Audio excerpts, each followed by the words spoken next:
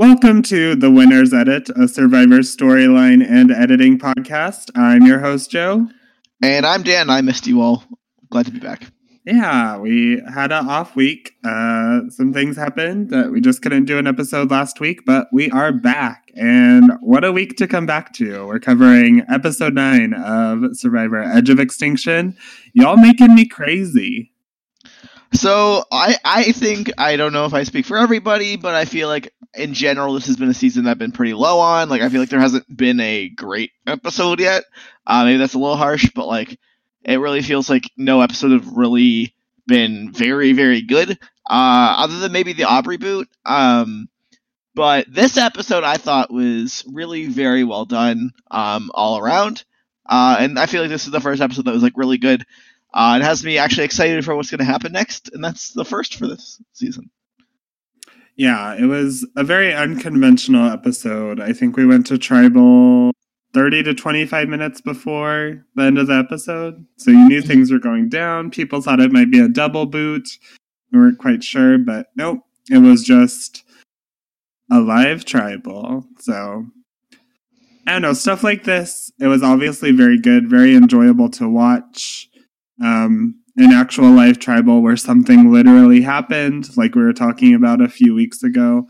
But I kind of hate it because now live Tribals are like super cool, like when it's unlikely that other live Tribals are going to be this exciting. It's going to be a lot of that whispering we can't decipher and have no idea what's going on. Yeah, for my money, the live Tribal aspect of this episode was the worst part. Oh, okay. Like, so I think the parts that were super intriguing, I actually think was before Tribal. I think they did a good job of telling the story of like why it's so crazy. Like, I think we got a good vibe of like, okay, so Gavin's out of Eric's shadow now, and now Gavin's ready to play. And Gavin is a player who wants his voice heard over the group. He says something along the lines of, I thought my voice, I had a vote here, but this is a dictatorship against 3 people when he's just one. So I thought that was kind of interesting. We get like the rise of Gavin, we get the reforming of David and Rick, we get Julie and Rick, we get War Dog making his group. I felt like it did an exceptional job of telling the story of what was going on into the vote. And then at Tribal, I think the interesting part was all the parts until they stood up. When Rick is like, wait, Aurora, what do you mean by that? Yelling in public. Like, that was really fun. Because it was like, you could hear it, you could tell what was going on. Aurora is kind of hanging, her and Julia's messing up. The parts that weren't fun was all the running around whispering in each other's ears that it was possible to follow, in my opinion. I think this is one of the one times where, like, I got it, like, but it was also very easy to get what's going on because no one was really whispering as much as just congregating and saying things very out in public. But yeah, I think it's still going to make for bad future Tribals where this is acceptable. They need to either just mic pack them for Tribal or set some rules in place, which I don't see why they would do that because this is apparently exciting and good television. Well, I don't know. I took a stroll on the old Facebook page of Survivor, and the Facebook moms are angry. They didn't understand what was happening. I hate Facebook moms. I know, right? I hate soccer moms. I don't know. I feel like there is backlash to this, and it is actually coming from, I think, the super duper fans and the Facebook casuals. But then there's the center in the middle of that, which is we like excitement. We want changes on formats. Woo! That really love this shit. But I'm not either of those camps. In general, I don't like the whispering at all. But I think this one had enough people calling each other out publicly, which is the benefit of Tribal Council. That's the whole reason Tribal Council's there, is that they talk through things in an open forum. That's a good thing. When Rick's like, wait, Aurora, what do you mean by that? It's not so fun when Rick's whispering in whoever's ear. But those parts I think are the part that no one remembers. It's the, shut up, War Dog. It's the, you're a passenger, Rick. That's the stuff people remember from this. It's not, oh, how crazy is it that Kelly whispered in Lauren's ear? True. They need, the rules of the surely critically acclaimed movie from a few years ago, The Circle, where they all have to stand on their own circle, and they don't, they die. Yeah. No, it's like, I don't know. But overall, I like. Are you with me here that this was like a really great episode? I think it was one of the better ones so far. I mean, talking about the story before the tribal, yeah, it was really great. And that was also like in like 30 minutes on the hour, like with commercials and everything. So yeah, they did a lot of work to make that all make sense. Yeah, I think overall this is a really good episode in a season that I think has just been messy. Like, we didn't cover last episode, but it's almost as if last episode and this episode are from a completely different season. Oh, where, yeah. like, Gavin and Julia and Victoria have been in power all along. It's just a weird mess. And yeah, like, I assume we'll talk a little bit about last episode, but I do think for sure that the biggest problem with this season is that storylines just get dropped like crazy. Like, there really is no, like, all of a sudden Eric and Ron are running the show. They hadn't spoken before then. And then all of a sudden they're this power duo, and like, bossing everybody around, and them and Rick are super tight. It's like, this hasn't been on the show yet. But that episode and this episode actually worked pretty well together. But like, there is a problem with this season just dropping storylines, dropping relationships on you, and just like, oh yeah, this is a group, and that's a huge problem with the previous episodes. But like, this 1-2 punch here of like, hey, everything's reset now, like, at least that works. But it is a huge problem, I think. Yeah, I think we've seen this in seasons before where it's like Game Changers was like this, where it would just pick up and drop stories. And I think they kind of sort of had to do that for Sarah's like lower visibility pre-merge to sort of have a sensible path, which makes me think things about this season, but I'm not sure on that. But yeah, it's just with last episode especially, no mention of Eric and Gavin together, and then what this episode sort of did to patch it up, but like also what it didn't do. I don't know. It's very messy is the word. Yeah, like, this is, like, for me, this was a great singular episode of television, in that it did tell the story. But this season has failed to tell the story overall.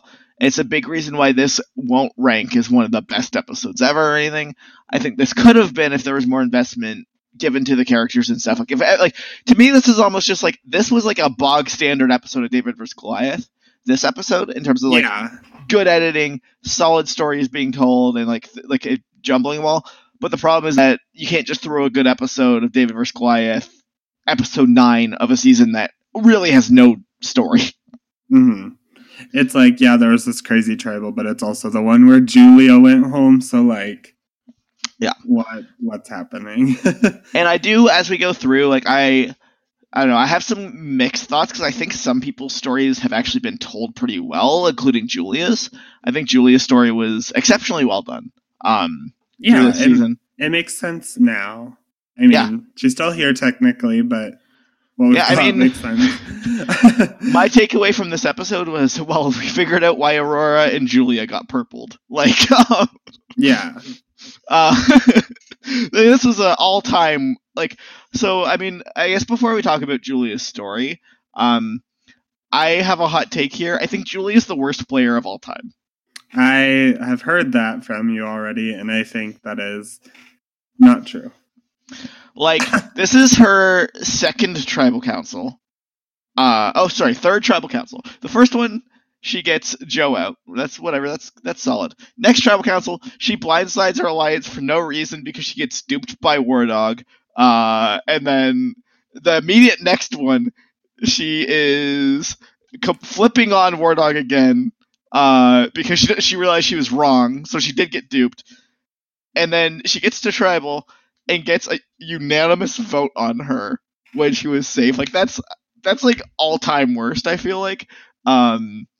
With like the only qualities like we knew about her were like, she's stupid. Like, that's pretty bad.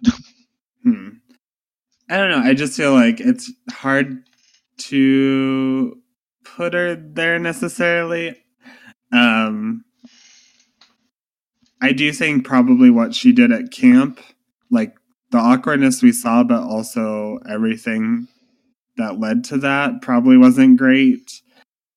Tribal, like, yeah, she wasn't doing great, but I think some people like Rick were also just doing a really good job of like controlling her rhetorically and making her make those mistakes. But I don't know. I think it's really hard to say Julia's the worst when you have like so many first boots or like I honestly give me Jatia over Julia, but like okay, most first boots are people who didn't get a chance. You know what I mean? Like is Reem a worse player than Julia because she got voted out for being old? I don't think so. Like I feel like most first boots, like I think like Zayn is in this category of like people who got themselves voted out, but like there's very few people in Survivor history who go from like 100% safe, should be in a good spot to vote it out. Yeah. I just don't know if that makes you the worst player. I guess for me it's hard to be the worst player if you're the first one out, I guess. Like the fact that she makes it this far adds more like this should be like if you're in the final 10 and you're making the kind of sloppy moves that Julie is making, I feel like that is more than like Jenny Lanzetti or whatever from Co Wrong. I don't know, but I think that Blindside last episode wasn't the worst because we saw it was validated to some extent. Like, she tried to speak to Eric, it didn't work out, and then she made her move. Yeah, I don't know. I feel like there's whatever. We'll get through it, but like I think that she really is at least in contention for worst player of all time. Maybe top 25 worst. But okay, maybe. The challenges this week were super boring. It's just all immunity challenge or endurance challenges for immunity, and that's a little. 3 is a little too many in a row. Like 2 Who is okay. even won immunity this week? Gavin, right? Yeah, like his big coming out party here, I guess. So let's go here to stories. This is the part where we kind of track the long-term stories, what we think's going on. I feel like we're probably gonna breeze through this because a lot of them, like these 2 weeks, were a little weird, but we'll get to that. I think the number one thing that's emerged from these past 2 episodes is very clearly this passengers and pilots story, which is all over the place. Yeah, is the tribal council said, is it a plane or a ship? It's like a wrecked something, and like I wonder if that has a little bit of influence on this coming out. But yeah, at the last tribal council they mentioned, who was it who mentioned you're either in the pilot seat or you're a passenger? I think David Wright. And it's a like leaders versus followers, like writing coattails, like building your resume, like theme, but it's like now become the sort of vocabulary of the season. Yeah, it's like literally like oftentimes you hear coasters, active players, all that, like and this is like complete, like I mean there's a lot of things in this season that have been like shot like the show Lost, because I think it is a plane. And Edge of Extinction's literally shot like Lost, like with the close-up eyes and stuff. Yep. I guarantee that's intentional. And I wouldn't be surprised if it does have to do with that. These people won't stop talking about passengers and pilots. And I feel like we're going to see a winner that constantly tried to be a pilot. I think right now neither is being presented as good or bad. It's knowing when to be each of these things. Yeah. I mean, it's Survivor at any time, but I guess actually, you know what? I disagree with myself because the people who actually look the best are like Rick being like, I was like, okay, like I'm okay with finding cracks in comma because there are cracks. I don't need to be a pilot. I'm okay with being a passenger and being a pilot later on. That's kind of something articulated by Rick. I actually think that might be kind of the intention here is, because I think this episode took the side of Rick. of, yeah, look, I'm right. There was clearly cracks because they just voted each other out. So everyone who was saying I was dumb last week is wrong. Yeah. Yeah, I think that's a really interesting point we'll just get to about Rick, because if anything, for missing last episode, we missed this really big turn on Rick that, like, we probably would have had a lot to talk about, but I will get to it here. But now that's sort of been validated, at least in my eyes, so yeah, I'm interested in how this progresses. Yeah, and I guess my hot take last week, if we would have recorded an episode, would have been, this episode doesn't matter. This is obvious distraction to me. Not saying that means Rick is winning necessarily, but this just feels like distraction. Like the whole episode felt like distraction to me. And that's what all my notes were like, okay, this is manipulation, this is manipulation, this is manipulation. This episode felt way more organic with foresight, like with stories to come from the future. Last episode felt so short term the whole way. Yeah. And so I feel like that's good on this passenger pilots thing. The obvious question on that is basically, do you want to be a passenger? Do you want to be a pilot all the time? What happens to you in other ways? But let's move on here to a more personal theme of mothers, women, gender roles. And in this episode, it was Aurora who yelled, I hate soccer moms. Yeah.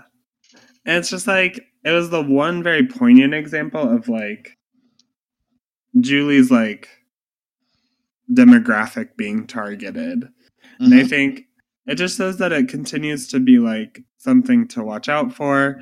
At the immunity challenge, it was mentioned that there are a lot of women left in the challenge. They had won the first 2 immunities.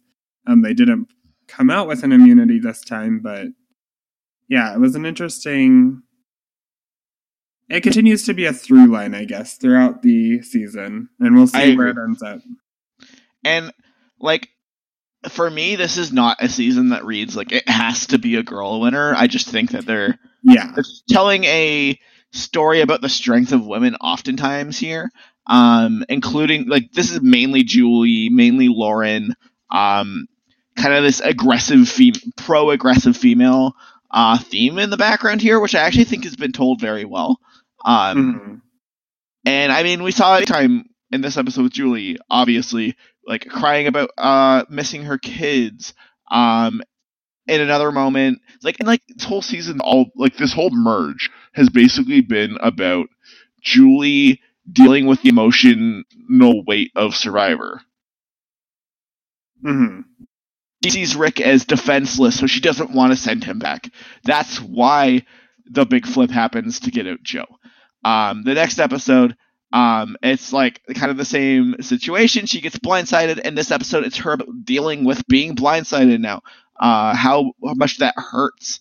Her story's so based on emotion, so based on like nurturing, that like it's very clearly a story, and I think it's the big reason why I think Julie's going extraordinarily deep.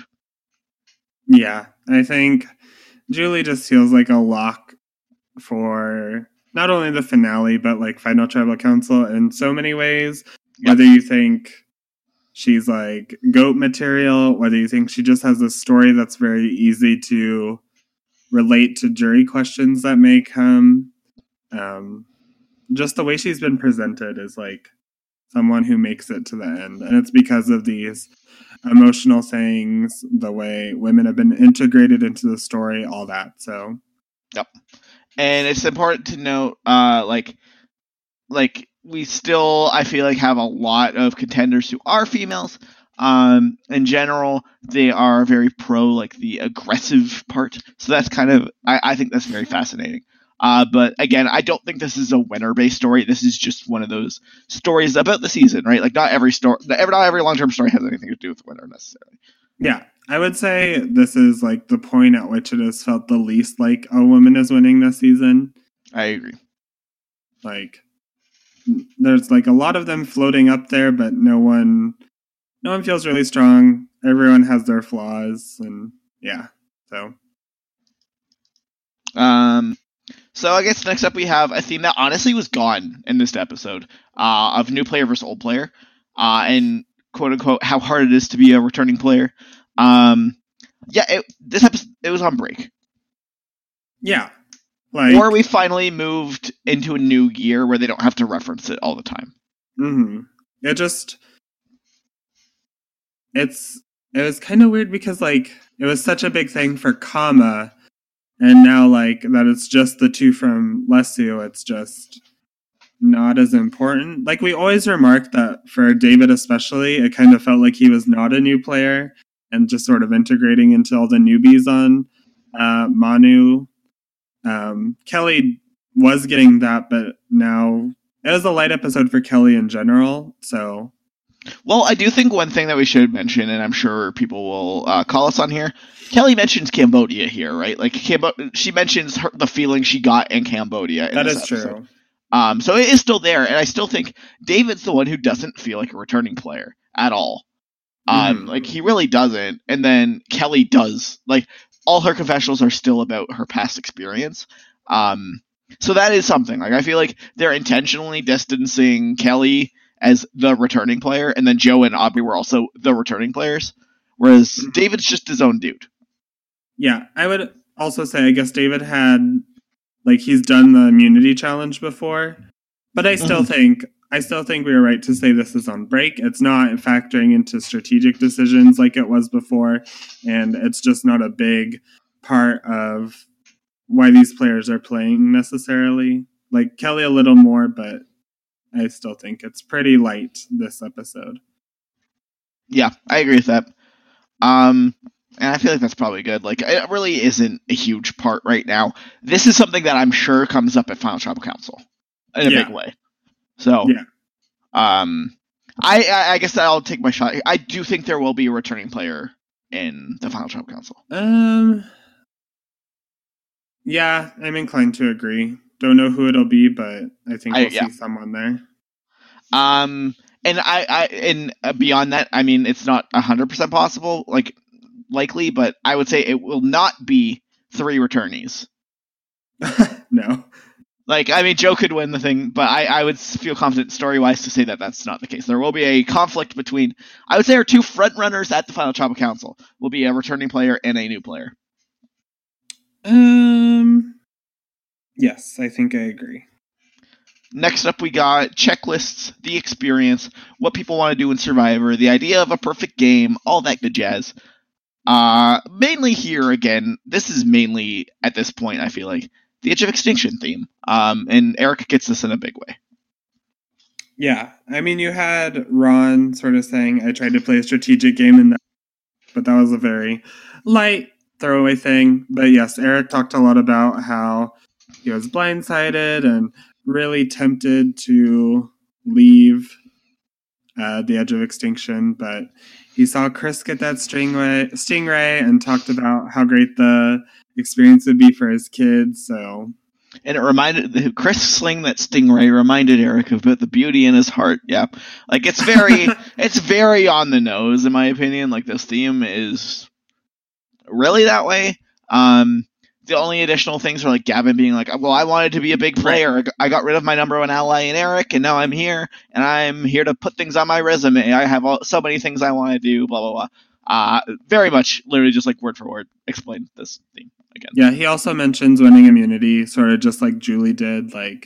Oh, my family is going to be so excited to watch this with me and see it happen. All that good stuff. Yep. And again, the number one thing, I guess just as a casual reminder, the main things that these stories and being attributed to them do is kind of give you longevity, in my opinion. It basically just means it's a reason for you to stick around. Yeah. And for me, that's what a lot of Edge is. It's kind of who has plot armor right now, who has to connect to who, all that good jazz. And that's why these are super helpful. I'm trying to think, did anyone else this episode was really low on confessionals, obviously, because Tribal was 35 minutes or whatever. I'm trying to think if there's any more kind of off the cuff experience kind of confessionals. I don't really think so. Yeah, I think you're right. War Dog, I feel like might have got something, but No, I don't think so. Yeah. So let's move here to Kumbaya Survivor, first gameplay Survivor, the highs and lows, all that good jazz. This is kind of very similar to Passenger and Pilots, when you think about it. That said, I feel like we have seen the story of how Kumbaya Survivor failed, and Kama just being a disaster.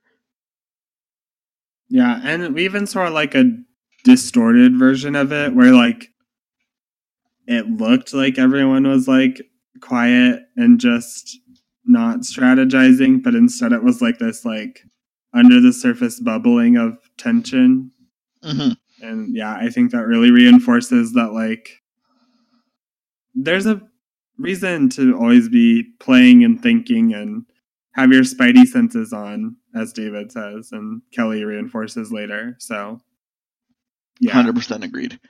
So yeah, I feel like no one was really like, this is my. I actually know what. No, Ron is kind of the voice of this in this episode of like, I thought I was the puppet master, and now I'm probably gonna be voted out. I need to do what I can to reintegrate myself in the group. That's very similar to what Aubrey kept talking about earlier. In addition to that, we get a lot of mention of Aubrey in this episode. Yeah. The 3 days versus 3 hours versus 3 minutes, which was very pert when they came to a tribal council where it was live. So, yep. Good job, Aubrey, giving us good confessionals even out of the game. Kind of. Yeah, like for them they are. She is. Yeah. So yeah, I think that's good here. Next up, we have separating the game strategy from personal relationships, emotion, and the emotionality of Survivor. And this is the primary theme, in my opinion, of the entire season. Is when to separate emotion and when emotion can be a useful tool. Obviously, we have two key people here speaking the words of emotion's bad, you should never have it, in Victoria and in War Dog. And kind of David Wright. These are three people who have been very anti-emotion. And then we have people like Rick Devens, we have people like Julie, we have people like Gavin being like way more emotional. I think that's something really interesting to analyze. Yeah. Tom, I got Victoria. Like, I remember those confessionals. Tell me more about the other two. I guess David, I also get, like, that's his thing. War Dog is the one I'm kind of fuzzy on. Okay, so War Dog in this episode was, but it was in the last episode, was literally when in that scene where Rick Devens, like, where War Dog's like, hey, you down to work with the Lesu 5 or whatever, like, I really think that we have to, I know we didn't agree, but whatever, and then Rick literally turns to him and he's like, yeah, I think that would be good, and War Dog's like, great, and then Rick's like, except the opposite of that, like, no thanks, you tried to put me out, I was going home if you didn't do that. War Dog's literally like, you're being such an emotional player. Like, why are you being so emotional? And I feel like that's like all the whole time he's always talking about logic. In this episode, he brings up logic. Like, you got to be logical.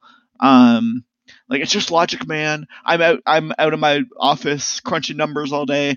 He's very much the voice of logic and not emotion. Yeah. Okay. Yeah, I definitely see that now, and I think that is a very interesting thing to take into account, considering War Dog's edit, where he's always getting credit for moves, but it's warped in a weird way that doesn't feel winnery, and maybe putting that against someone else who might go far, like Julie, who has been the most emotional person on this season, and like, what is the bad thing? What is the good thing? Yep. Going forward. And I guess my take here is the season's trying to tell us that emotions are really important, but being able to separate your emotions from the game are also important. And I kind of think that someone like War Dog probably isn't eliminated because of this, but I feel like Julie, the problem with like Julie, I can see her losing at the end because she couldn't separate her emotions from the game. And getting roasted for that. Whereas I feel like it's going to be harder for me to see you didn't have enough emotions here. I do think, like, again, like, I think that we're gonna get a ruthless blindside to end this game. Like kind of like a Ken David. Like this got kind of foreshadowed a lot in Millennials vs. Gen X. And obviously we have the quote unquote prophecy of David Wright getting murdered. Mm-hmm. Yeah, it feels like. Oh, I lost my train of thought. It feels like. Yeah, I can very easily see Julie losing because of what she's done, especially this episode. It's harder to say, oh, War Dog, you're too ruthless. Even though that's happened just the same. I feel like we see a lot more of, oh, you're playing with your heart too much and it got in the way, as opposed to you're just a strategic game bot who never made any relationships. Yeah. And I personally think that this is really good for people like Rick who have had moments of emotion, like extreme emotionality, but also otherwise been very calm and collected.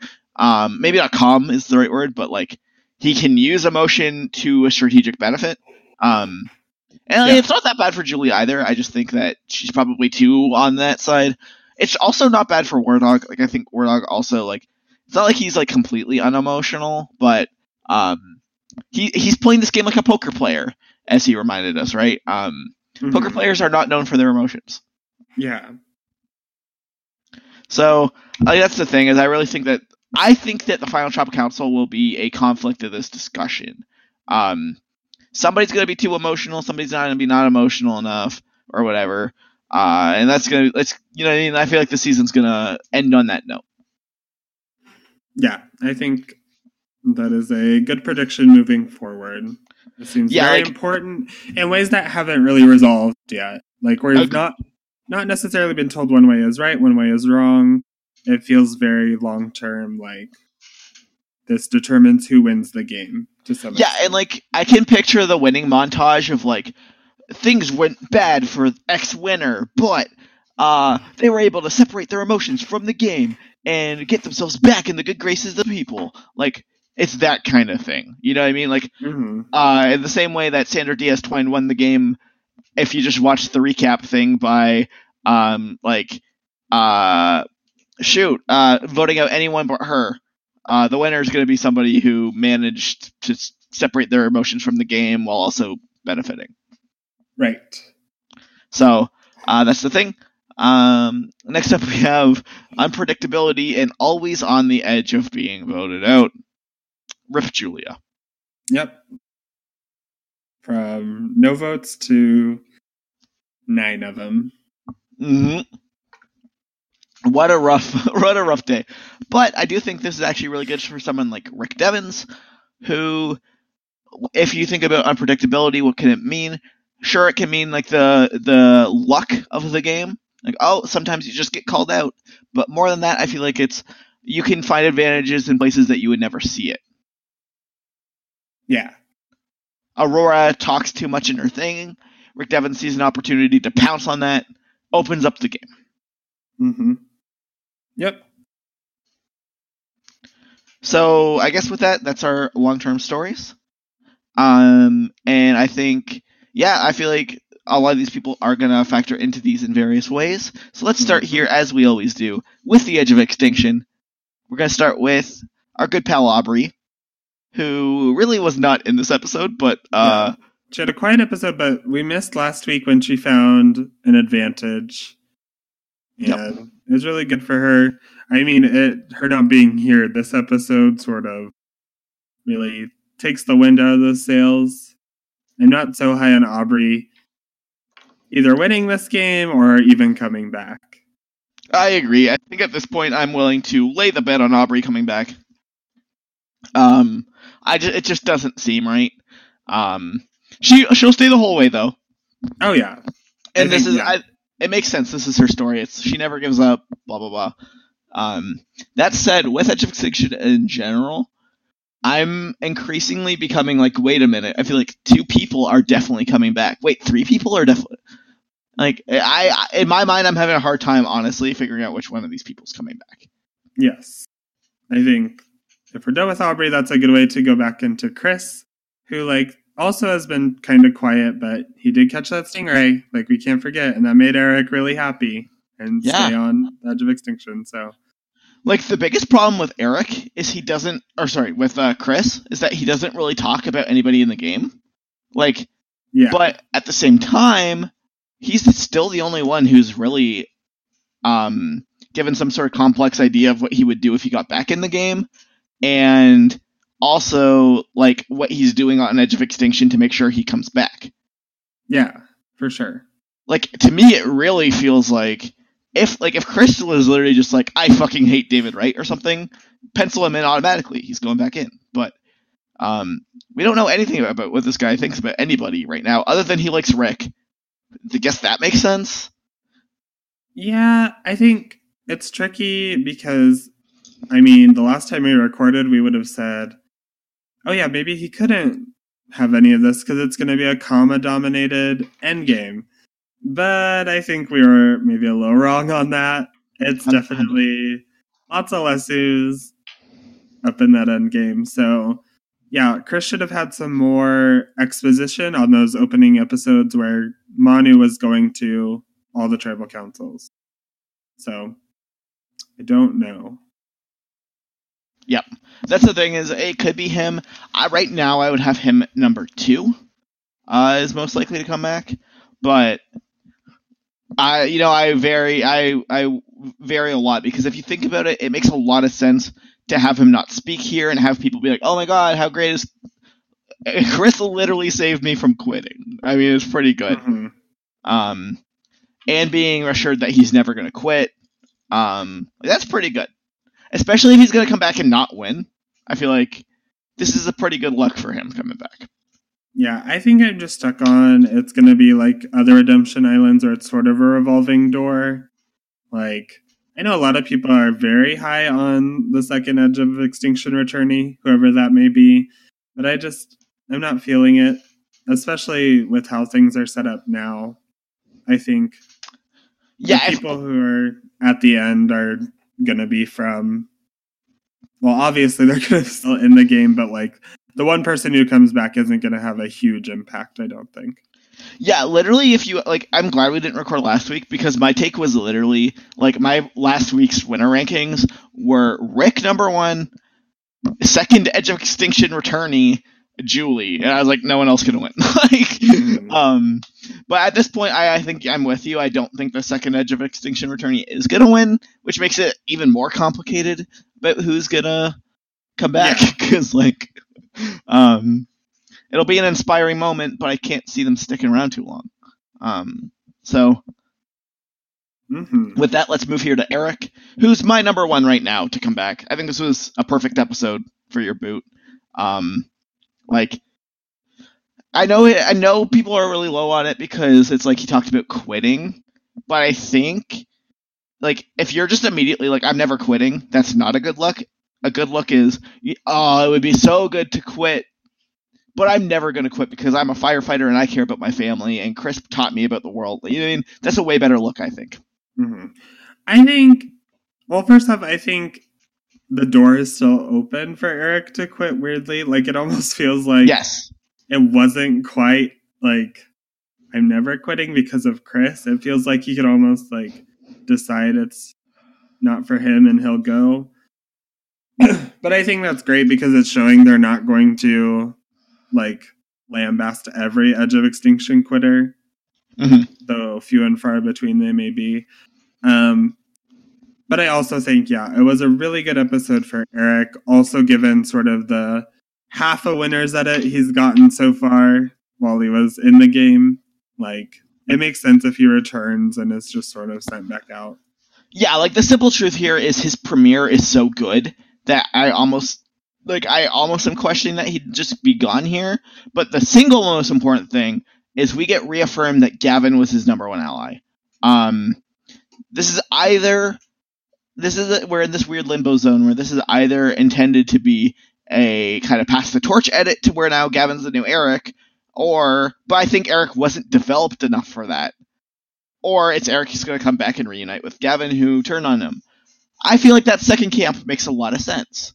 It makes sense why they would be like, at one point we were like, this is the complex duo of the season. They're the ones who talk about each other.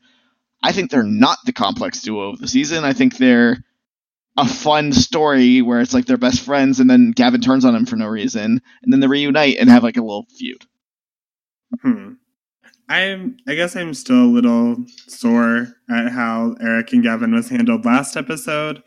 It just feels so rough. I would question whether they're going to reunite at all. It just feels like, or even if it's a pass the torch at it, it really feels like the sticking point of the season was just like in that episode 8, last episode, the way Eric and Gavin were not a thing at all. Yeah, it's a horrible. I think that was horrible storytelling. It was just bizarre and really sort of had me thinking, oh yeah, this is just like Game Changers. Yeah, Game Changers, where it's going to be messy and. The season is so much like Game Changers. It's not even funny. Like, we were calling that early on, but like, it is a lot like Game Changers.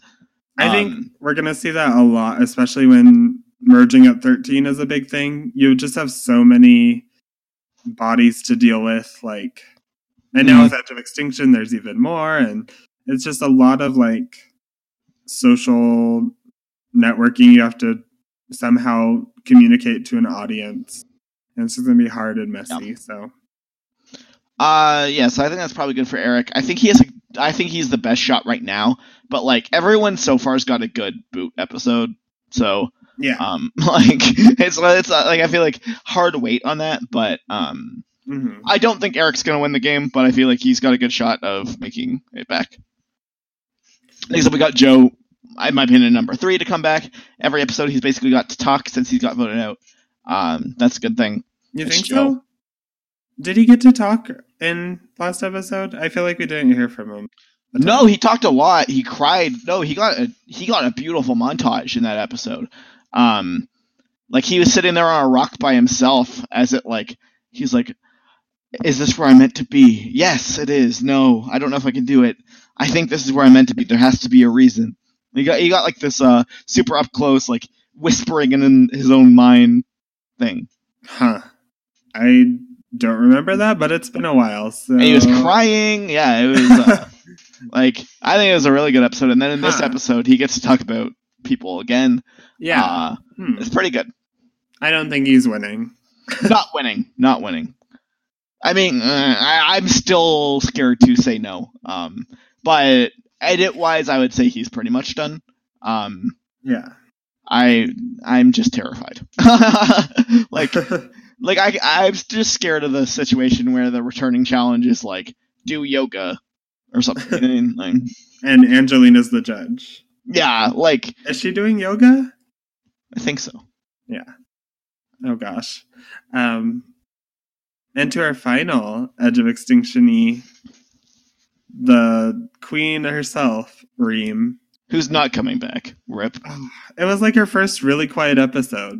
Like, yeah. All she talked about was how hard it was for her because she was the first. And yeah. I'm so like, glad. You think this is tough? It was a starter for me. Yep. I'm so glad we get to spend this entire season with Reem. That's the only good thing about this twist, to be honest. Mm-hmm. And actually, I really like Rick Devens, so I'm actually okay with him being in it. It's so interesting to have like a character who was voted out first. Really doesn't. We know she's not coming back, but she's just going to be technically in the game for the entirety of the season. So, I mean, it's cool that like she's dateable. You know what I mean? She made the jury. I don't know. I hate soccer moms, so she's not really my type. Yeah, true. But yeah, I don't know. Reem's been actually a pretty well-handled character, I think. Like, a good story. At this point, I think I'm officially... Like, there's no fluke in the world. I don't think that she comes back. If she came back, it would be amazing. Best season of all time. Yeah, like, and one... Yeah, a Reem win would be life-changing, but it will not happen. Yes. So I guess that's probably good for Edge of Extinction. Yeah, again, if you asked me last week, I would have said, like, second Edge of Extinction returnee is, like, most likely winner. I'm softened on that stance, but I still think that's within possibility, just because of how much content it gets. But I'm still more of the, like, I'm much more higher on the first guy who left and came back. It'll be interesting to see what happens next episode, where we have, I guess... for those who don't know, there will be 2 boots next episode, 1 hour. It'll be interesting to see if they try to cram Edge of Extinction in there somewhere. Oh, they better not. Oh my god. Because there's lots of places they should do it, but they shouldn't do it in a 44-minute episode. I can't wait for the 7-minute segment of Edge of Extinction next week, and then a minute of Camp Life, 2 reward challenges, a minute of Camp Life, Tribal Aurora Gone, or whatever.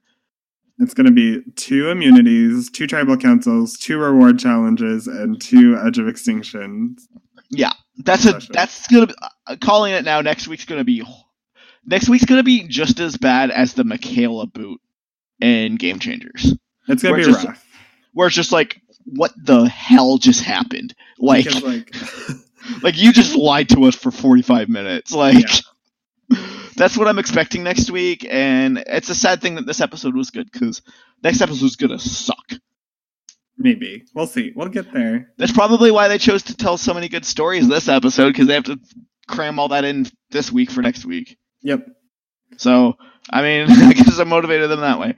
But let's start here with Aurora on the Vata tribe, which means Phoenix or Reborn. It means Reborn. No, Shelf. Oh, Shelf, right. Whatever, we got Aurora here, who, again, we finally uncovered why she got such a embarrassing edit. Because she, you can't say she handed the game away, because she, never had it to begin with, I feel like you could argue she handed all the game she had, which was very little, away.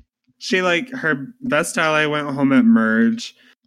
She then managed to, grasp a little bit of game in her hand, and then was I don't want to hold this anymore, and, dropped it.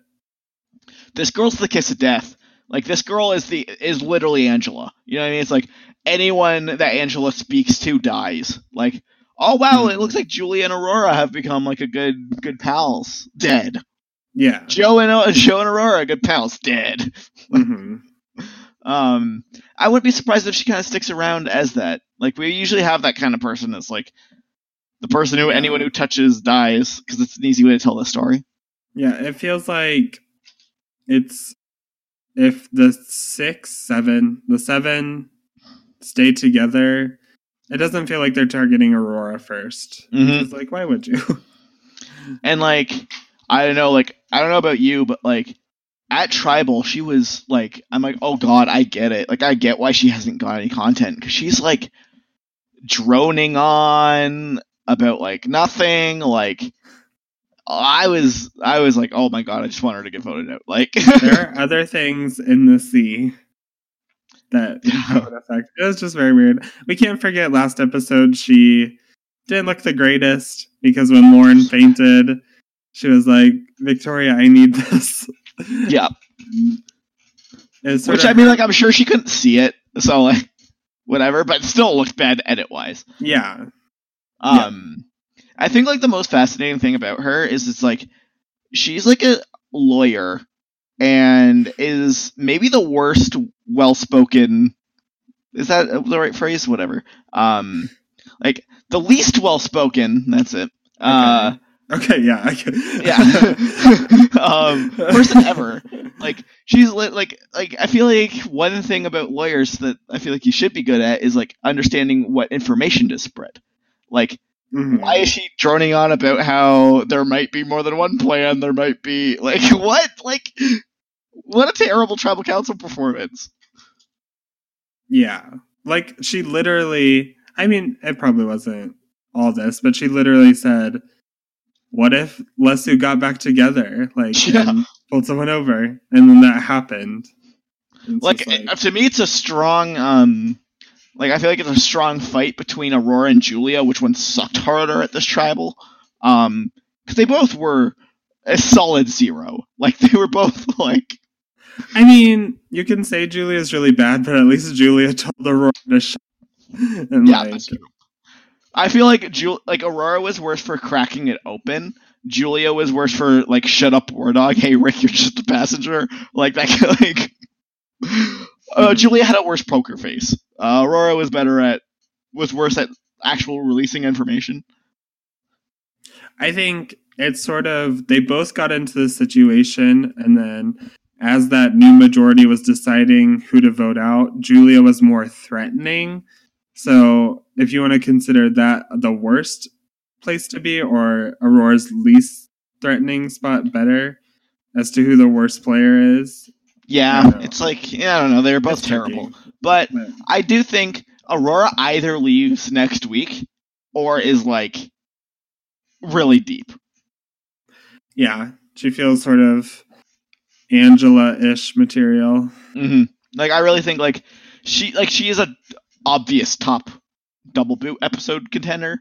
Oh, that too. But she's not gonna leave like 9th. You know what I mean? Like, she's gonna, or unless that is 9th. She's not gonna leave like, she's not gonna be, there's not gonna be an entire episode if they're making a double, like crafting in a double boot about Aurora leaving, I don't think. Yeah, I think you're right. She feels like maybe they're doing this thing where they're alternating like good edit and like lackluster edit for firemaking loser, and like Aurora loses that.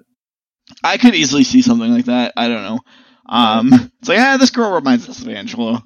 Whatever. But like, that's too much credit to her for her to worm her way all the way to final. Yeah, she's like really terrible. It's just like, does she get dragged or does she get voted out? I'd probably lean that she gets voted out next week because it's an easy one to explain. Yeah, like she's dropped game, but now she's been handed goat, and she doesn't like holding on to things. So yeah, so it's hard to say what what she's gonna get. So whatever.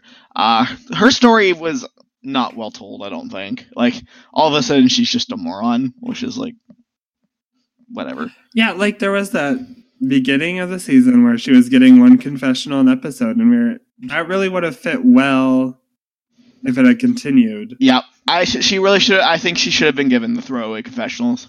And because I feel like Julia's story was well told, of like invisible but naive, super naive, invisible naive, leader naive, but has some game agency, horrible train wreck. Like, that's a good told story. Aurora, like, is still not a very well told story. But there's still potential, so. There is, yeah. I feel like that's the one thing that kind of gives her some longevity, so We'll see. Next up, we got David, who is, at least for me, rising quickly in my rankings. And, I mean, I would be enthused with a David win. Yeah, I think I watched the episode live, was like, huh. And then I watched it again and I was like, yeah. And I looked at my eject chart and I saw that it kind of made sense. And I was going to ask if you could remind me, like, what problems we had with David. Like, obviously the big one is he wanted Kelly Wentworth out, and that has not happened. They're both still in the game. But I think the season has done really interesting things with that, such as this very episode where, like, David taps Kelly on the shoulder and is like, hi, remember me? So, like, it's this weird, like, frenemy relationship that it almost feels like they're purposefully playing with, as opposed to sort of showing David in a bad light. So I agree. Were there other flaws that... So I would say the biggest problems with David Wright's edit is, number one, Rick establishes the alpha in the David and Rick relationship early on. David talks about Rick talks about himself. That's one problem. I think the other problem is that I think we were both, and I think almost the entire internet, was expecting a sad run for David Wright. David Wright in episode 1 talks about how in the early stages of the game he'll be useful. Like that premiere's not good for David. It was really light, but now looking back, it's like, oh yeah, like they're not supposed to be the most visible. It was still pretty light for a returnee, though. I don't know. Yeah, I think the biggest problem is that his story wasn't properly situated until weirdly late. Where like early on, his content was like his premiere was literally just like, they sure like me to build the shelter, which not great. And then he started just randomly hating Kelly. You know what I mean? Like, that's the problem. But that said, I think that's a problem with doing it episode by episode. You know what I mean? Like, it's like, oh, well, he's still talking about Kelly. He's still talking about Kelly. But by the end of the pre-merge, which generally is my mantra, is like the pre-merge tells you the winner. The merge kind of tries to throw shit at it to make it hard to read. Mm-hmm. David's pre-merge story was complete. It made sense. It was well done. It made, like, everything works. The biggest problem for me, so, like, I think I throw away most of those problems. Personally, my biggest problem is, again, Rick was established as the alpha. That's my only big problem there. Yeah, I mean, the prophecy is a huge thing. Yes. Like, Rick saying, I'll vote you out at 4 or 5. It just feels right, and it also makes sense if Rick does that to put David in a positive light, because he's going to come back and say, oh, Rick, that was such a good move. Like, congratulations. Good job on separating the game from personal relationships. Yeah. And I mean, that's another interesting thing is Rick and David's relationship these past 2 episodes is like, they've literally voted on separate sides and now have came back together, and we got to see that. Like, yeah, like at this point, there's not even a duo that's even almost as complex as Rick and David. Like, they are by far the complex relationship, and I mean, we called that on like episode 2, but like overwhelmingly the complex duo. So I think that's important to note, right? Like, these people will continue to be important in each other's stories. It's kind of weird that they played the idol. Like, that's one of my problems. I think it was well justified. It was. Because, like, David did say, like, no matter what, I'm going to play it tonight. So then it, like, took away the, like, oh, is he gonna? We just knew, like, okay, they're just going to basically throw it. That was reasonable. And I think the biggest thing for me is, so last season, I think our biggest mistake is that we didn't identify that irony is something that Survivor uses sometimes, right? We were like, okay, 100% a female's going to find an idol, and this can be super important. But we didn't factor in, oh, it's kind of making fun of this idea. That would be really shitty if they did that. So that's the idea of irony. Am I crazy about thinking about what if David cuts Rick at 5 or 4? I think that makes sense, and then he would win. It's really, like, I think I'm going to have David as a winner contender now, but it's really all about what happens at 4, which is stupid because, like... Yeah, we're going to walk into the finale, and then, that's like, the finale. Yeah, like, that's the problem. But I would...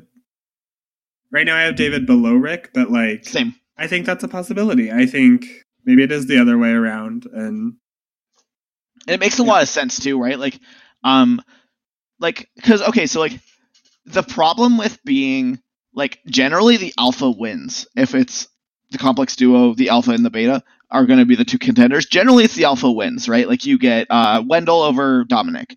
Like, you know what I mean? I'm struggling to think of some other examples here. Like, JT over Steven or whatever. The problem is there's a secondary type of edit where being the beta is really good, which is, like, the passing the torch edit. So if David's going to cut Rick, it makes sense, and then win, it makes sense for Rick to be the alpha. Because if you're the beta, the story should be that you cut the alpha, and then, now I'm the alpha now, right? So it is a strange situation here where I think no matter what, these people are cutting each other. And for me, I have Rick number 1 on my winner contenders list, and David number 2. And it's very, like... I think one of these is going to cut the other one at 5 or 4, and the other one's going to be in the final tribal council. Yeah, I think another thing on that alpha beta theory is that yes, Wendell was presented as the alpha, like opening in Ghost Island, but it swapped quickly on that to where Dominic was getting a lot of content. Dominic was making a lot of strategic moves, and it was really that opening that presented Wendell as the alpha. I mean, here we've seen Rick presented as that, but it's also swapping around. I do still think that is valid, though, where David could cut Rick instead. So. And I do want a quick disclaimer. I don't mean like in terms of like their like buffness. I mean in terms of like because this is something we talked a lot about, the Ghost Island thing, and the reason I was basically on Wendell. Like Wendell's gonna win if it's gonna be any of these people, but it's basically the alpha is the one who is presented as reaching out to the other person. Like Wendell in episode, if you remember Ghost Island, Wendell in episode of one of Ghost Island goes like, we get shown Dominic overplaying, and then we get shown Wendell doing well, and then going to Dominic and being like, hey, you're in trouble, buddy, but I got you. And then he gives a confessional being like, Dominic turns people off, but I think I can help him. Me and him can be a good duo. Mm-hmm. Wendell's established as above Dominic. And I just use shorthand alpha beta for that duo, not for like not for like whatever shitty viewpoints that people have. So that's that conversation there. Next up, speaking of people who are established as betas in a duo, we have Gavin. And he's just killed his suitor. Yes, his suitor. Gavin's pre-merge, like if you want to talk about pre-merges telling the story of a winner, like Gavin's did not do that. And now as it like sort of revs weirdly back up, I don't know. It feels wrong to me still. My take, Gavin is my number one frontrunner here to be the firemaking loser. By far. The number one thing that's kind of emerged with all of them, except for Angela, who I would say is atypical. I mean, we only have two other ones, but Kara and Devin both had an interesting thing where they got a lot of edit manipulation early on. They got a lot of decent confessionals, talk about their game, talk about a duo, right? Like Devin and Ryan. Devin's the beta, like Kara and Dan. Kara was established as the alpha there. The weird thing here is, so it's a duo with a lot of edit manipulation early on, and then they pick up like crazy at the merge. I don't know if you remember Survivor Triple H, but Devin literally went from like one confessional an episode to like 7 confessionals. Like 5 visibility. He's a main character. Why? Because they're being established as as a obstacle to topple. And Gavin literally went from like 5 confessionals to spiking at the merge. All of a sudden, Gavin's the main character, Julie's the main character, etc. But Gavin's the big one there. And now in this episode, he was one of the most visible. He didn't really do anything in this episode, if you really think about it. His plan didn't work. You'd have no idea if you're just not really paying attention. Yeah, he wasn't very visible at the tribal either. Yeah. It was really weird. Gavin, once again, like, inserted weirdly into this. Same way he was into the merge. Keep explaining. At swaps and stuff, like he constantly gets weird content just being like, I'm a super fan, I really like the game, woohoo. There's no like real winning arc other than he just keeps saying winner quotes. That's something Kara kept doing. That's why the internet was falling over Kara last year.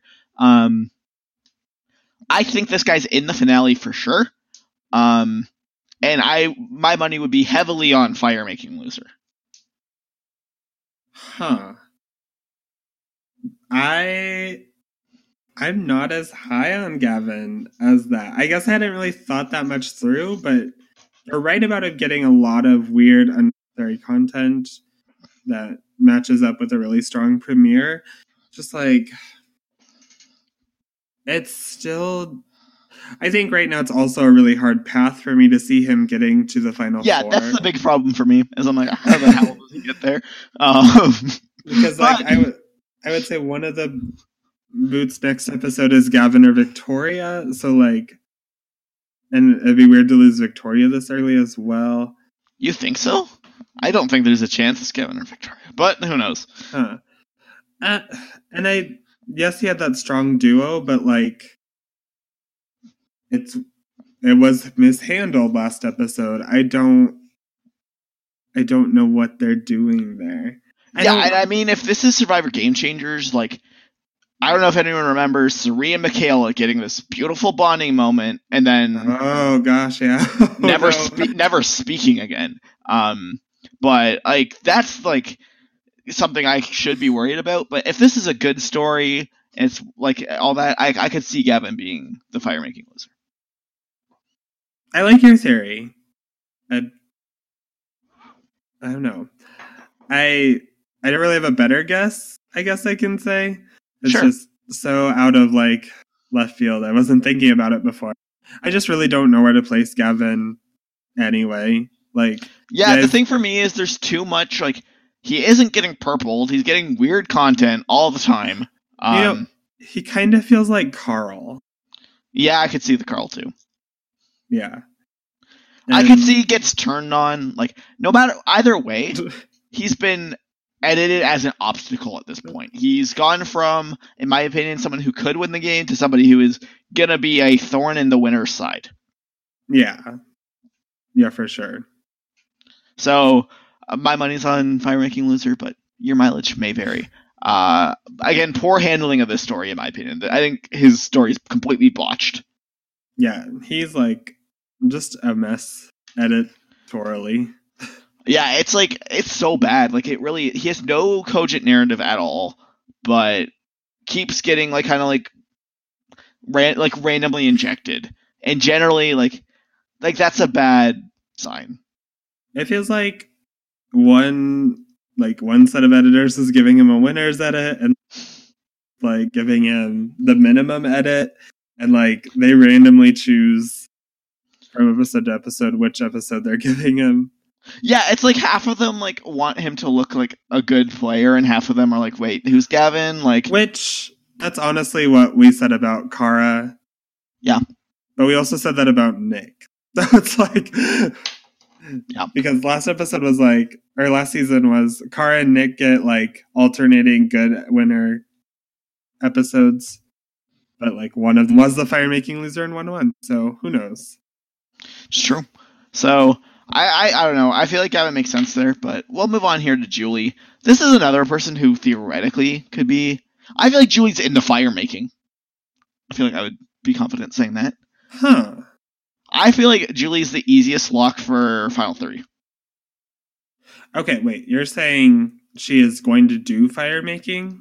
Yeah, well, I mean, that's obviously like whatever. Like, but her stories, it has been a lot tied to nature and like kind of like dealing with that kind of stuff, but also about never going to Edge of Extinction. In my mind, I can picture Julie getting roasted at the end for like being bad at nature stuff or whatever. You know what I mean? Like, well, did you really ever have to survive? Because, and from my money, you never did anything. You didn't even have to do firemaking, blah, blah, blah, like all that. Yeah, so like, on the flip, I could see her final tribal council being like, you know, I'm this girl from New York City, I've never been outside, and I just won firemaking against your fave, like, I'm the best, or whatever. So I just can't see a world where she isn't in the final 3. Yes, I agree with that 100%. Just like I see her more as the like someone else won immunity and is taking Julie. The Angelina, yeah. Yeah. The Laurel. I think like that's the thing is like for me, Julie could win just because she's so obviously in the final 3. But most obvious final 3 people are losers. Like, so only one of the 3 wins. So, I don't know. This was a disastrous episode for Julie. Huh? You think? Well, I think the opposite. I don't know. It's hard because I am very biased for Julie. Oh, I love her. This has clouded my vision before, but I wanted to read this episode as though it was not as terrible as it could have been for Julie. You're right. I guess for me, last season was a learning experience of like, even if David versus Goliath can't be the nuanced story of like how a girl crying isn't weakness, I don't think Edge of Extinction is. It's just like, there's a narrative that's like, when Jeff says, oh, all the fans at home get your what you're going through. True. Like, I think that can be interpreted as like a pass for the behavior we're about to see. Yeah, and like I feel like I'm sounding a little bit more harsh on her than I actually am. I think she could easily win because she is. I feel like if she gets voted out like next episode, like what a terrible edit. I think. Yeah. Like her story is about not going to Edge of Extinction. That's how they've pitched it. If she goes, then that's I think a complete drop of the ball. Mm-hmm. So for that reason, I do think that she has a decent chance of making it to the end. She has a lot going against her for the actual win, though. But like because she's definitely there for me, like I have her like probably like fourth. I have her second. I have her above David. Still, I think that's reasonable. I feel like Julie's edit is also about figuring stuff out. Like she's constantly like, I just got blindsided, but I need to figure out a way to get back into this.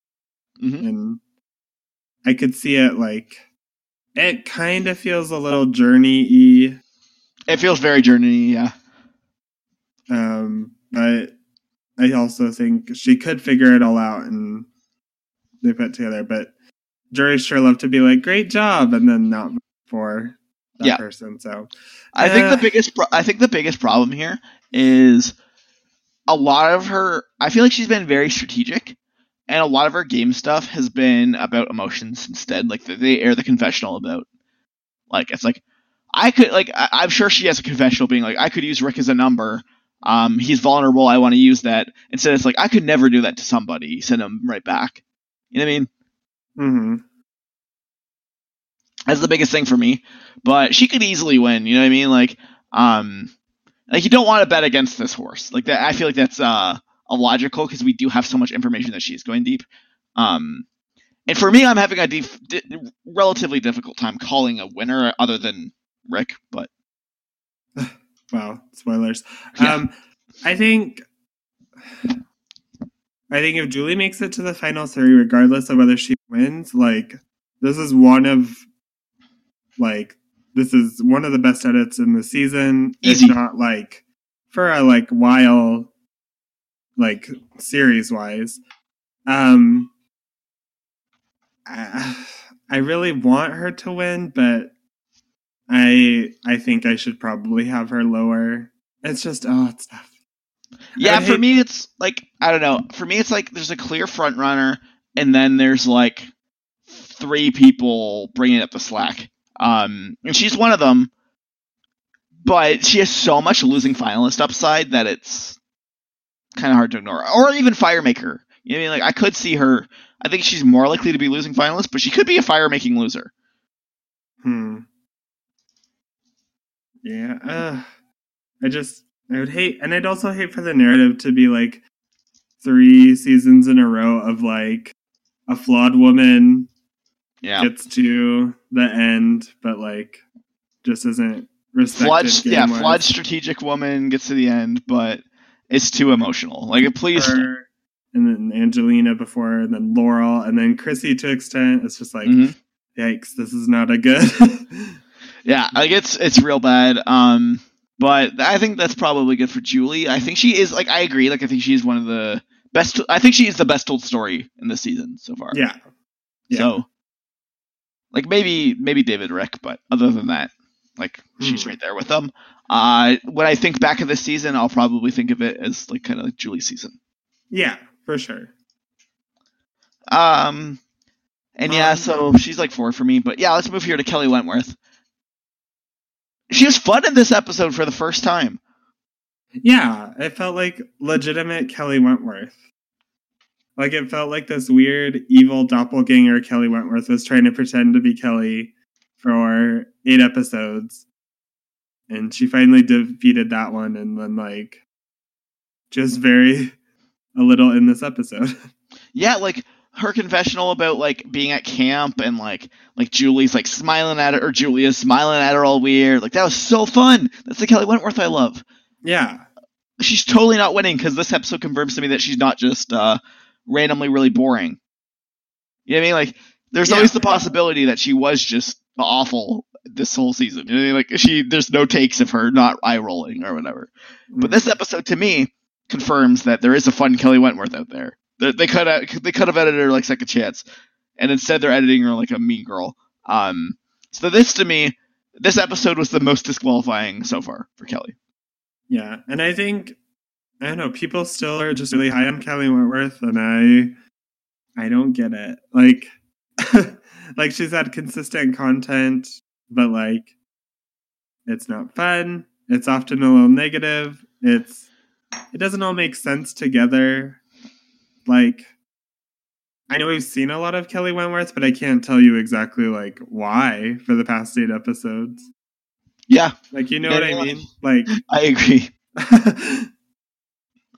It's like what's her story? It's like she didn't like Wendy, so she didn't vote Wendy out.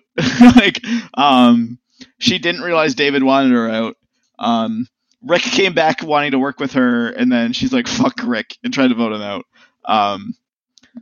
I have a real hard time seeing her winning. It's just like, if you try to plug her into our stories, it doesn't work so well. Like, yeah. But for me, like, she's one of the few people I haven't completely eliminated. Mostly out of, I'm not gonna lie, mostly because a lot of people are high on her. And I'm like, am I missing something? But I have a hard time seeing it. Like, I really have a hard time seeing it. Yeah. Like, I also think if Kelly wins, like, if it's like the opposite of Julie, whereas like if Julie wins, this is really great. If Kelly wins, like, I'm confused. This was a horribly told story. Like, I don't get it. Like, yeah, like, straight up, like, the only reason I'm considering Kelly as a winner is because of how bad the story's been of the season. With things just dropping like crazy. Like, I wouldn't put it past them to just, for whatever reason, edit beloved fan favorite Kelly Wentworth's win is like Regina George won Survivor. Like, so and this is that one part of Mean Girls where you kind of feel for Regina George. Yeah, like this almost, to me, not gonna lie, like, maybe this is like a little harsh, but this to me feels like the episode that they're trying to be like, okay, she's gonna leave soon. This is her like swan song. Like, look, she is still fun. Huh. I mean, she still hasn't played her idol, which that's just a thing we should probably talk about during general thoughts, but like, oh my gosh, why are Kelly and Lauren just still like sitting on their idols? Like, they're insane people. I feel like if you're at this tribal, like, I feel like a lot of people have been like, so much nerve. Okay, it was a 9-1 vote. This tribal council, absolutely. Last tribal council, like, I don't know. Last tribal council, it seems like I feel like I think the Joe tribal council, that one felt like wild to me, because she thought, like, in my opinion, Kelly Wentworth made the wrong call not playing it at the Joe tribal council, because she was getting voted out until the plan changed. Like, she misread the situation. She thought everyone was just voting at Rick. They weren't, right? Yeah. So she misread that. So I think that's not, you can't really give her any credit for that. The second one, it was like, she got approached to turn on these people. I feel like, obviously you don't play it if you're in the majority. And then this one, like, I'm sure she was gonna play it, and then, like, I feel like the events of the evening changed that. That did remind me of something. I feel like this episode really wanted to link Aurora and Julia to Kelly. Like, during the chaos of it all, we get like Kelly very clearly talking to those two and being like, yeah, I have no intentions to turn on you. Mm-hmm. And she still does, but they were when we know she's getting the votes at that point. Yeah. Like, it, and we aren't supposed to root for Aurora or Julia, like, no matter, like, how much we want to, like, so I think pairing Kelly with those two is not a good look. 100% agree there. And, like, I guess the big thing for me is, like, edit-wise, she could win. I think this would be the biggest drop of the ball in 15 seasons, probably, if this is the story of Kelly Wentworth winning. So for me, I'm very low on her, but I'm what am I doing? I'm crossing, oh God, please don't be that, Mm-hmm. Yeah. So I guess that's good for Kelly. We're gonna move here to her good pal Lauren, who not here in either of these episodes, really. Yep. Well, I mean, she fainted in the last episode, True. So consciously wasn't here, but very important last episode. Mm-hmm. It was presented really positively. She was a warrior. She didn't give up. But I mean, it's just the Lauren story of she's really trying at this game and she's really going through a lot, but she believes in herself. Yeah, but she's not really there. Mm-hmm. There's that meme now of all the chaos going on behind her at Tribal Council and her just dead eye stare into the distance. Yep. Of confusion and I don't know. Yeah, it's not great. It really isn't. It's hard to really defend. And I'm kind of perplexed because people seem to be very high on her.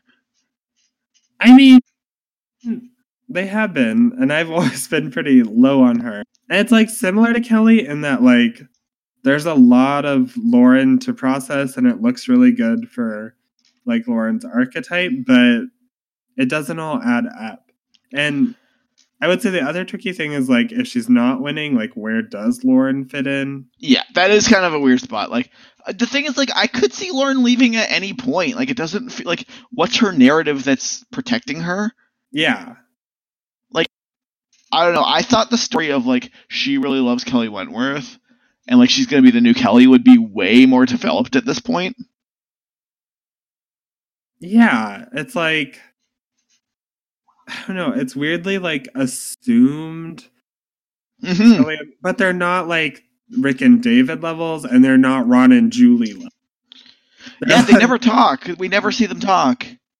It's much more Kelly, Lauren, War Dog than just Kelly and War Dog talking about it. Yeah. So I don't know. For me, it's I see what people see, and I see Kelly's the most visible character in the season. Lauren's in her shadow, but the thing for me is that means Kelly has to leave next week, and Lauren has to pop up huge. Mm-hmm. Otherwise, I just don't see this. Unless it's Lauren beating Kelly in the end, but I guess I don't see that. Yeah. I think if I maybe had to pick before we started talking, Lauren's a good contender for firemaking loser. Yes. But she's a warrior, remember? Yeah. But she doesn't. I feel Lauren doesn't lose if she makes Final Tribal Council. Yeah, it's kind of tricky, eh? So that's the thing. I guess I get what they see in her, and that it's hard to place her. Mm-hmm. But to me, I could see her leaving next week, or 7th or something, or being sixth boot in the finale, almost like Jay and Millennials vs. Gen X, where it's good edit theoretically, but it's missing something. Yeah, that's kind of Lauren. Mm-hmm.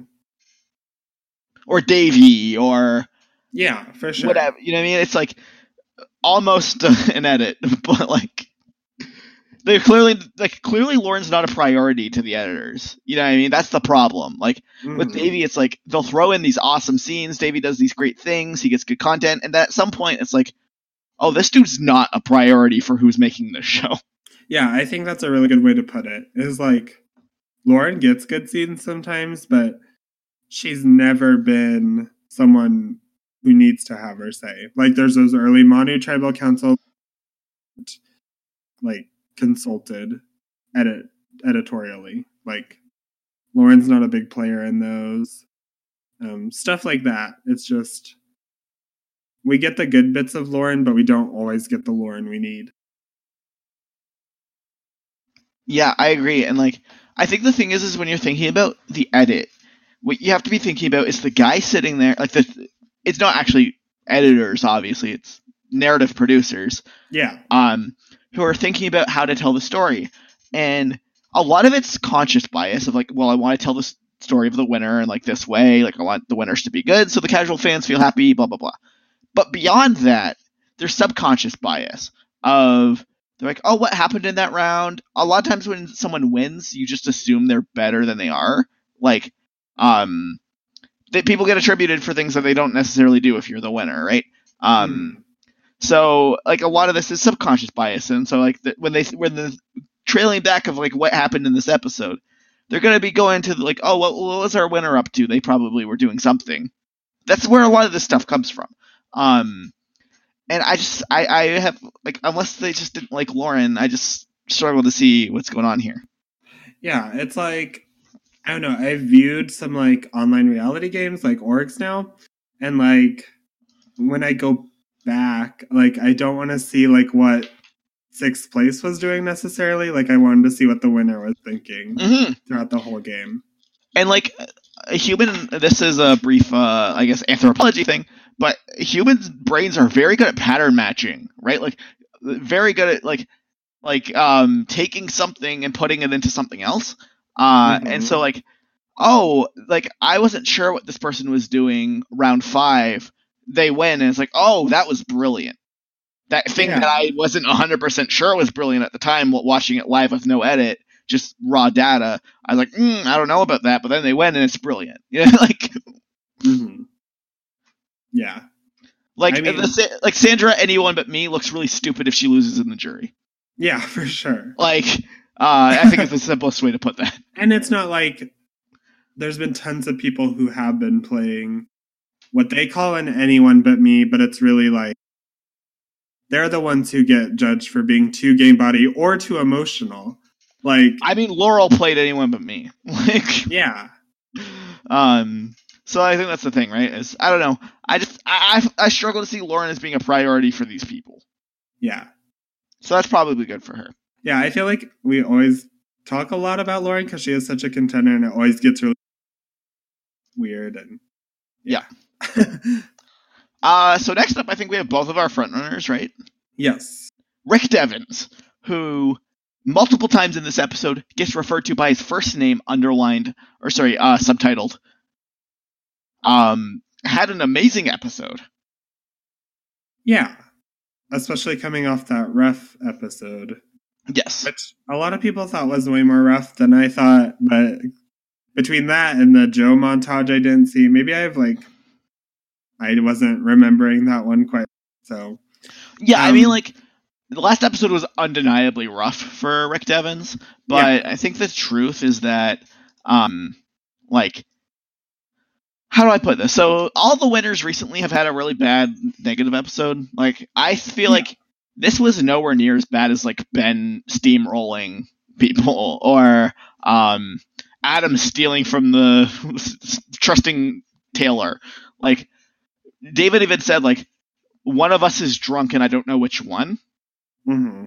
And then Rick in this episode's like, I was right. Like, look, there were cracks.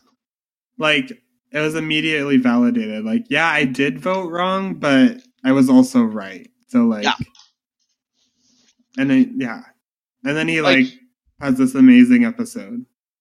And to me, this is the biggest thing in Rick's favor. So the big thing that we left on last week, which kind of blew up on the Survivor Reddit sphere, was, if you remember, trail back 2 weeks ago, I was like, Kelly's confessional talk about Rick is fabricated, right? Like, this didn't, like, clearly not the sentence, right? Right.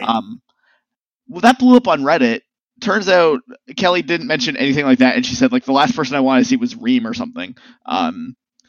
It was literally fabricated, right? Mm-hmm. So picture this. Why would they just randomly throw Kelly under the bus and make her hate Rick? Strange.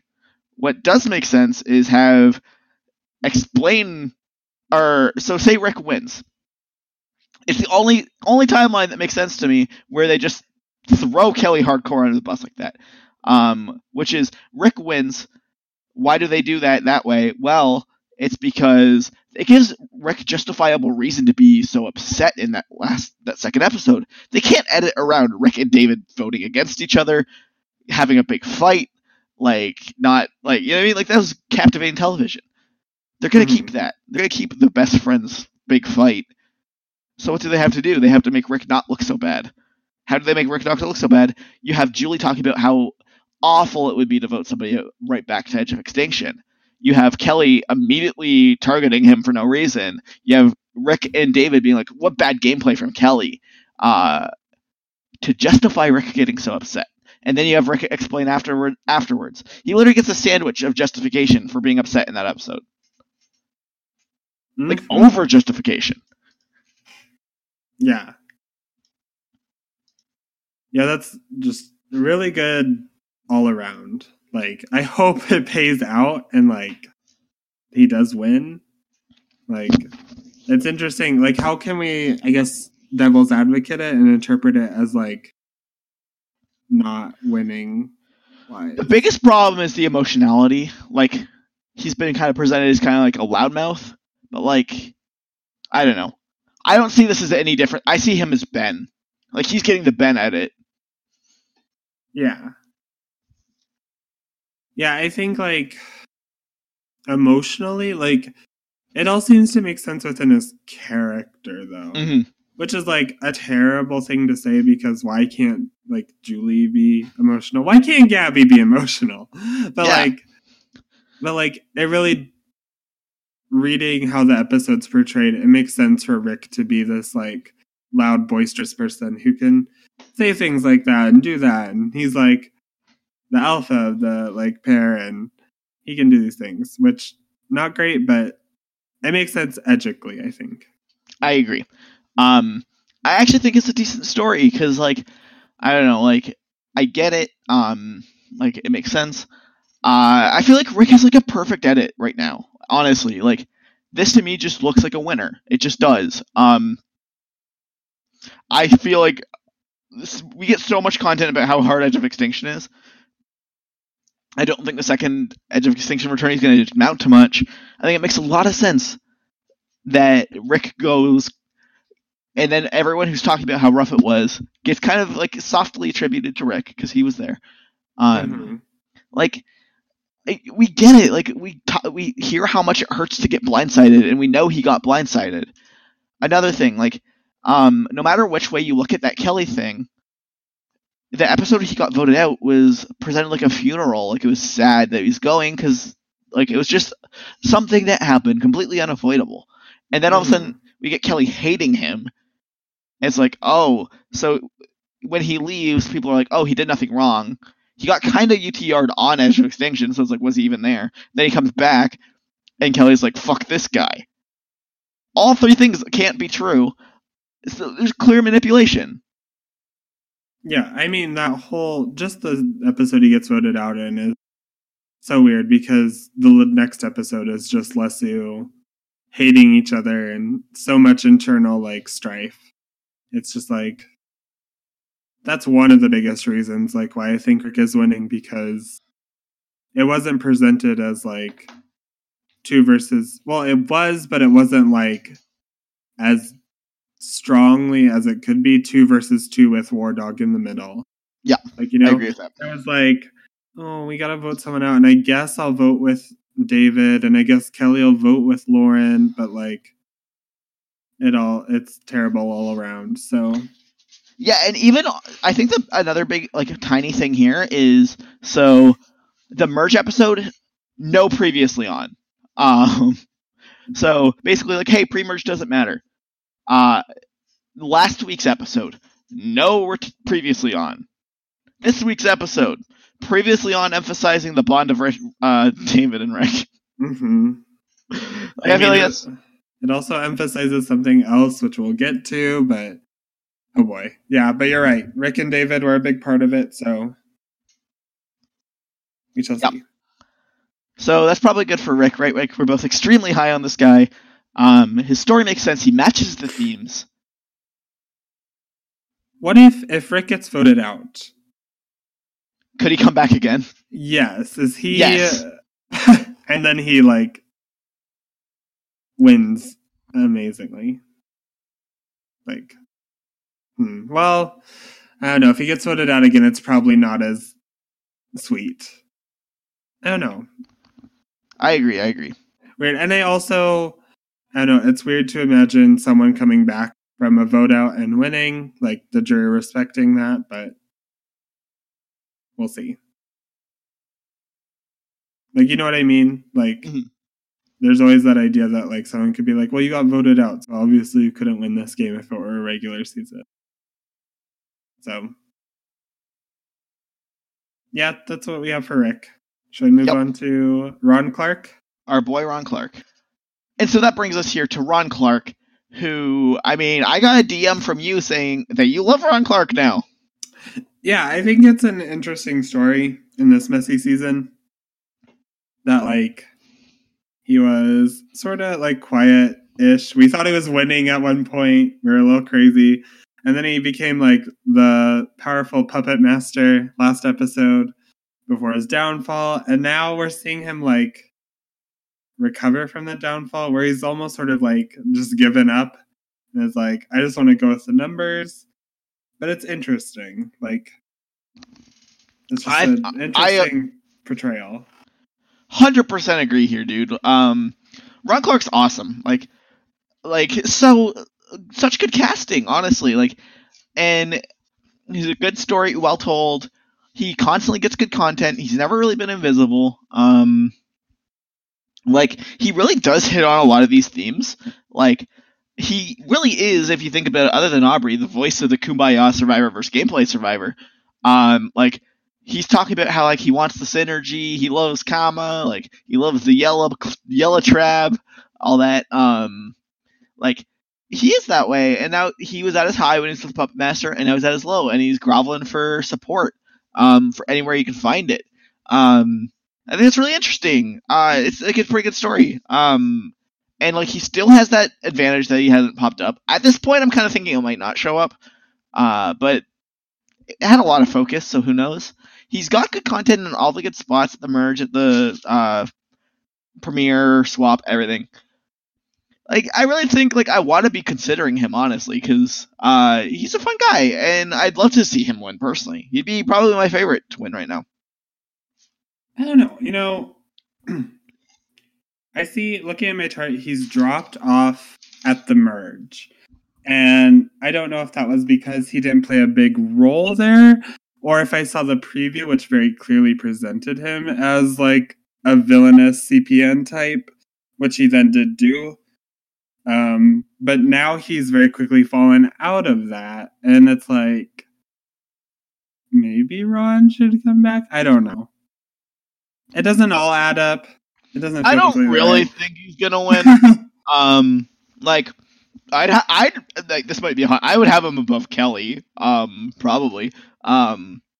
But I mean, I don't know. I just because I can kind of see his story, but I think he's just seems more like he's just like a fun character.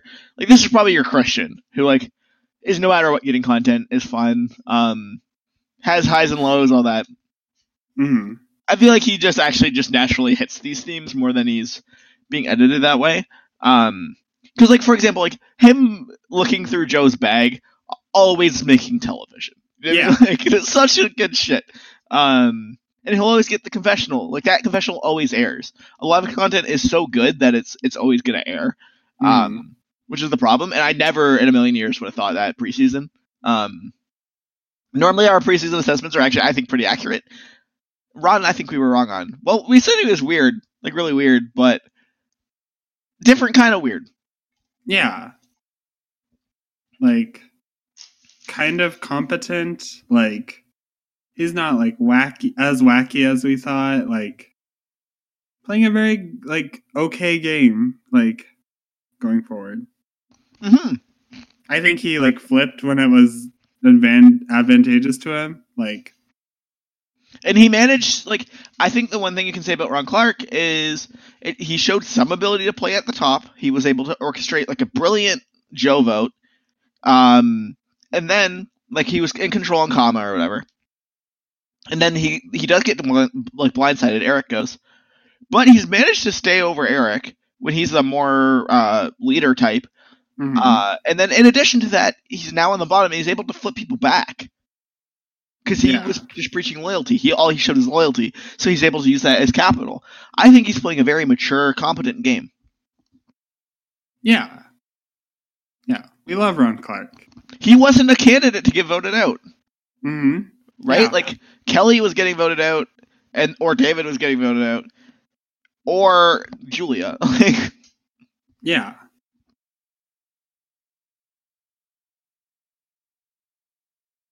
Just very good all around, so. Yeah, like, I think he's great. It's a well-told story. I could see him making it pretty deep, but I feel like it's more likely that he leaves, like, relatively soon. I hope he goes deep. Mm-hmm. He's one of these weird ones where it's just, he's such good casting that it's hard to exactly place, but I feel like 7th or 8th or something probably is right where he's going to be. Yeah. Doesn't really feel like a finalist. No.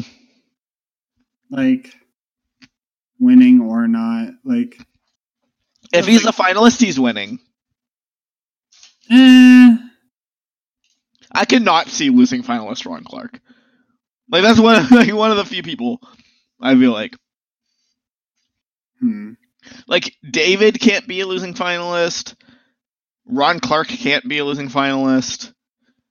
I feel like Gavin probably can't be a losing finalist. Other than that, I feel like everyone can be. Ron, I don't know. I feel like everyone almost has. Like, Rick can't be a losing. Well, I bet he could. Oh, yeah. I don't feel like anyone could be. Couldn't be, I guess. Like Gavin. I just feel like with the story being told, I just don't see the, like, why did Ron Clark lose if he made the end? Like, his demise has been brought up as getting voted out. I get, you know what I mean? Like, it's like, his demise is he flew too close to the sun, was too big of a player. Like, you really see, like, you played too well, Ron Clark. That's why you lose. Like, that's why you get blindsided, right? Like, threats get voted out or win. He's identified as a threat. I just don't think there's a world that he goes to the end and loses. I don't know. I feel like he would be undermined. I don't know. He's not making the end. He's probably he's gonna leave soon. Sure. So, with Ron Clark, is there anything else to bring up? I mean, he has a newfound buddy in Julie, I guess. Yeah. I mean, they've been buddies kind of for a while-ish. Yeah, but less directly. Yeah. And I thought it was really funny when he mentioned to vote out Victoria at the tribal council. She's like, "What? Like, what happened there? Like, something weird. Like, I feel like we didn't get the story there." I don't know. I think I saw a tweet from Victoria where her, like, whole thing during that was, like, be in that Lesu plus Ron Julie group so they wouldn't think of voting her out. So I guess we can move on here to Victoria, who continues to be my favorite for things like that, right? Like, that's so smart. I think Victoria is the best player on this cast. Like, player, like, strategy-wise? Yeah, and my favorite character, too, but... I don't know. I didn't see it this episode, for sure. Like, it felt like Victoria was very much, like, passive and, like, not... I mean, I don't know exactly what Victoria should be doing right now, but that's also not a good sign, I guess. Like, I think the thing is she might not be in the best spot, but Aurora and Julia were, like, dead to rights. Those are her two girls, you know. Like Julia was her girl as far as we could tell. Like, that's her person. And she immediately flips and, like, identifies, okay, the tide swung. They're a lost cause. I'm now with this group. Like, okay, that's fair. Yeah, perfect way to play your number one ally completely blowing up their game at Tribal Council. Okay. Yeah. I guess maybe I see it. I don't know. Maybe like David or Rick are also. Yeah, I mean, I feel like Rick has shown multiple times being a very bad player. Like, hey, fuck you, War Dog is not good play. That's true. Okay. But yeah, I think she's one of the best. She's my favorite character. I think they've done I feel like they could have done a way better job with Victoria's story. Yeah. But still one that's fascinating because she is so fascinating. And you can tell she runs things. Like, I think one thing that's underestimated or underreported about her is basically anything she says is what ends up happening. So at the Eric vote, Gavin's like, wait, what if we do Ron Clark instead? And Victoria's like, I don't think we should do that. And then they vote out Eric, Gavin's number one ally. At this one, Gavin's like, I think we should do David. He's a comp beast. And she's like, don't think so. And then they were voting Kelly. You know what I mean? Like, we literally saw, like, it seemed like I feel like she's the mover and shaker of this game. And the fact that she's not getting all that credit totally means she's not winning. Like, yeah. Yeah, and like just I think last episode would have been different where she was in power, and maybe you could say this episode was a better one for her where she was a little quieter. But the combination of both of them being fairly quiet doesn't really work. Like, we need to see some good strategy in there somewhere.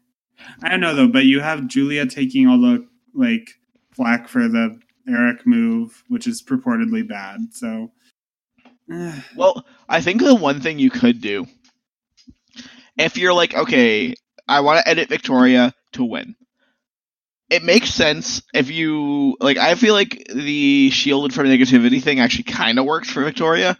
Of like this plan that like this huge blindside that you have to show completely backfires and results in the deck up. You know what I mean? Yeah. Makes sense to not. I think it makes sense to not have Victoria be like, let's kill Ron or let's kill Ron and Eric. Let's kill the big guys. In fact, she actually says the opposite, right? They go to her and she's like, "Do you think like let's vote out Eric?" And she's like, "No, that's stupid. Let's wait a couple rounds." Mm-hmm. Obviously, it doesn't happen. Yeah. But she's separated from it. Like she votes with them, but she gets to say that. I think that's pretty crucial. So I wouldn't completely eliminate her because like there was some thought to be like, wait, Victoria shouldn't be with these people. But I think it's more for a storyline perspective because I feel like she's gonna re-pop up next episode with other people. Yeah, it'll be interesting to see where she goes from here.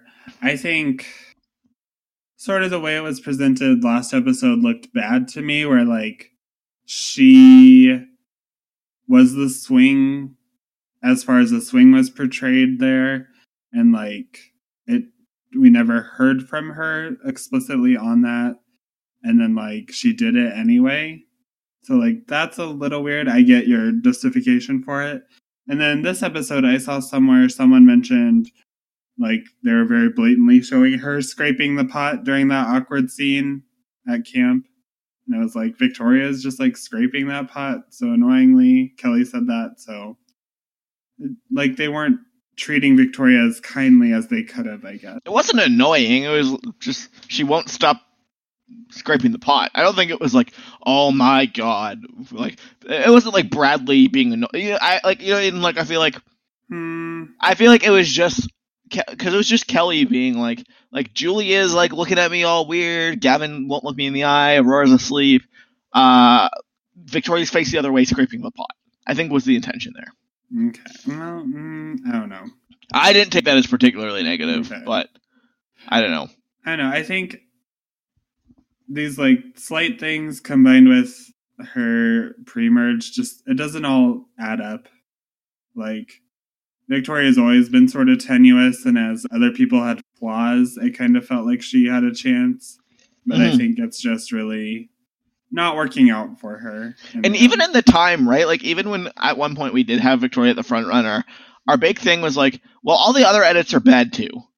But now some edits aren't bad, right? And so I can't further continue to think it's Victoria. Yeah. I don't know quite where she belongs in this episode, or like in this season. Like, I feel she could easily leave anytime. yeah, for sure. Could be a losing finalist. It could easily just be like, you're too stone cold. She's a good double boot person. Good double boot, yeah. Yeah. I agree. Like, Michaela left in a double boot. Like, don't forget that, right? Like, I feel like there's an association that the double boot is always like these like the invisible people leaving the double boot. But that isn't really, if you look at the double boot's history. It's usually like one of those people and then like a bigger person. Yeah, for sure. Like, if I'm not incorrect here, Zeke left in a double boot. Yeah. Like, and last season it was, it was Jenna. And, it was Michael. Michael Yerger left in it. Mm-hmm. Whereas, like, I don't know. I feel like there's an association that the double boot person's always like fodder, but it's not really true. Yeah. So I think Victoria is kind of a prime candidate there. Mm-hmm. All right, let's move on to War Dog. The War Dog. He doesn't like, apparently, when you say War Dog. He added me, War Dog. He added me on Twitter and didn't like that. But so the War Dog. I love this guy. Oh my god. I think we've had the same conversation like episode. I think so too.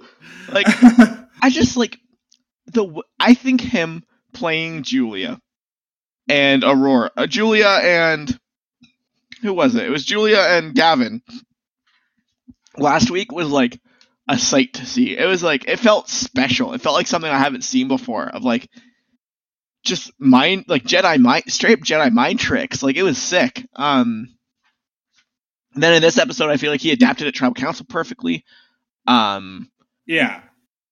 I think I don't know, I feel like he's also kind of a candidate, I think, to win, but I'm higher on him now than I've ever been, but I just have so many problems with him still. Most, like he'd be, I'd have it Rick, David, Julie, who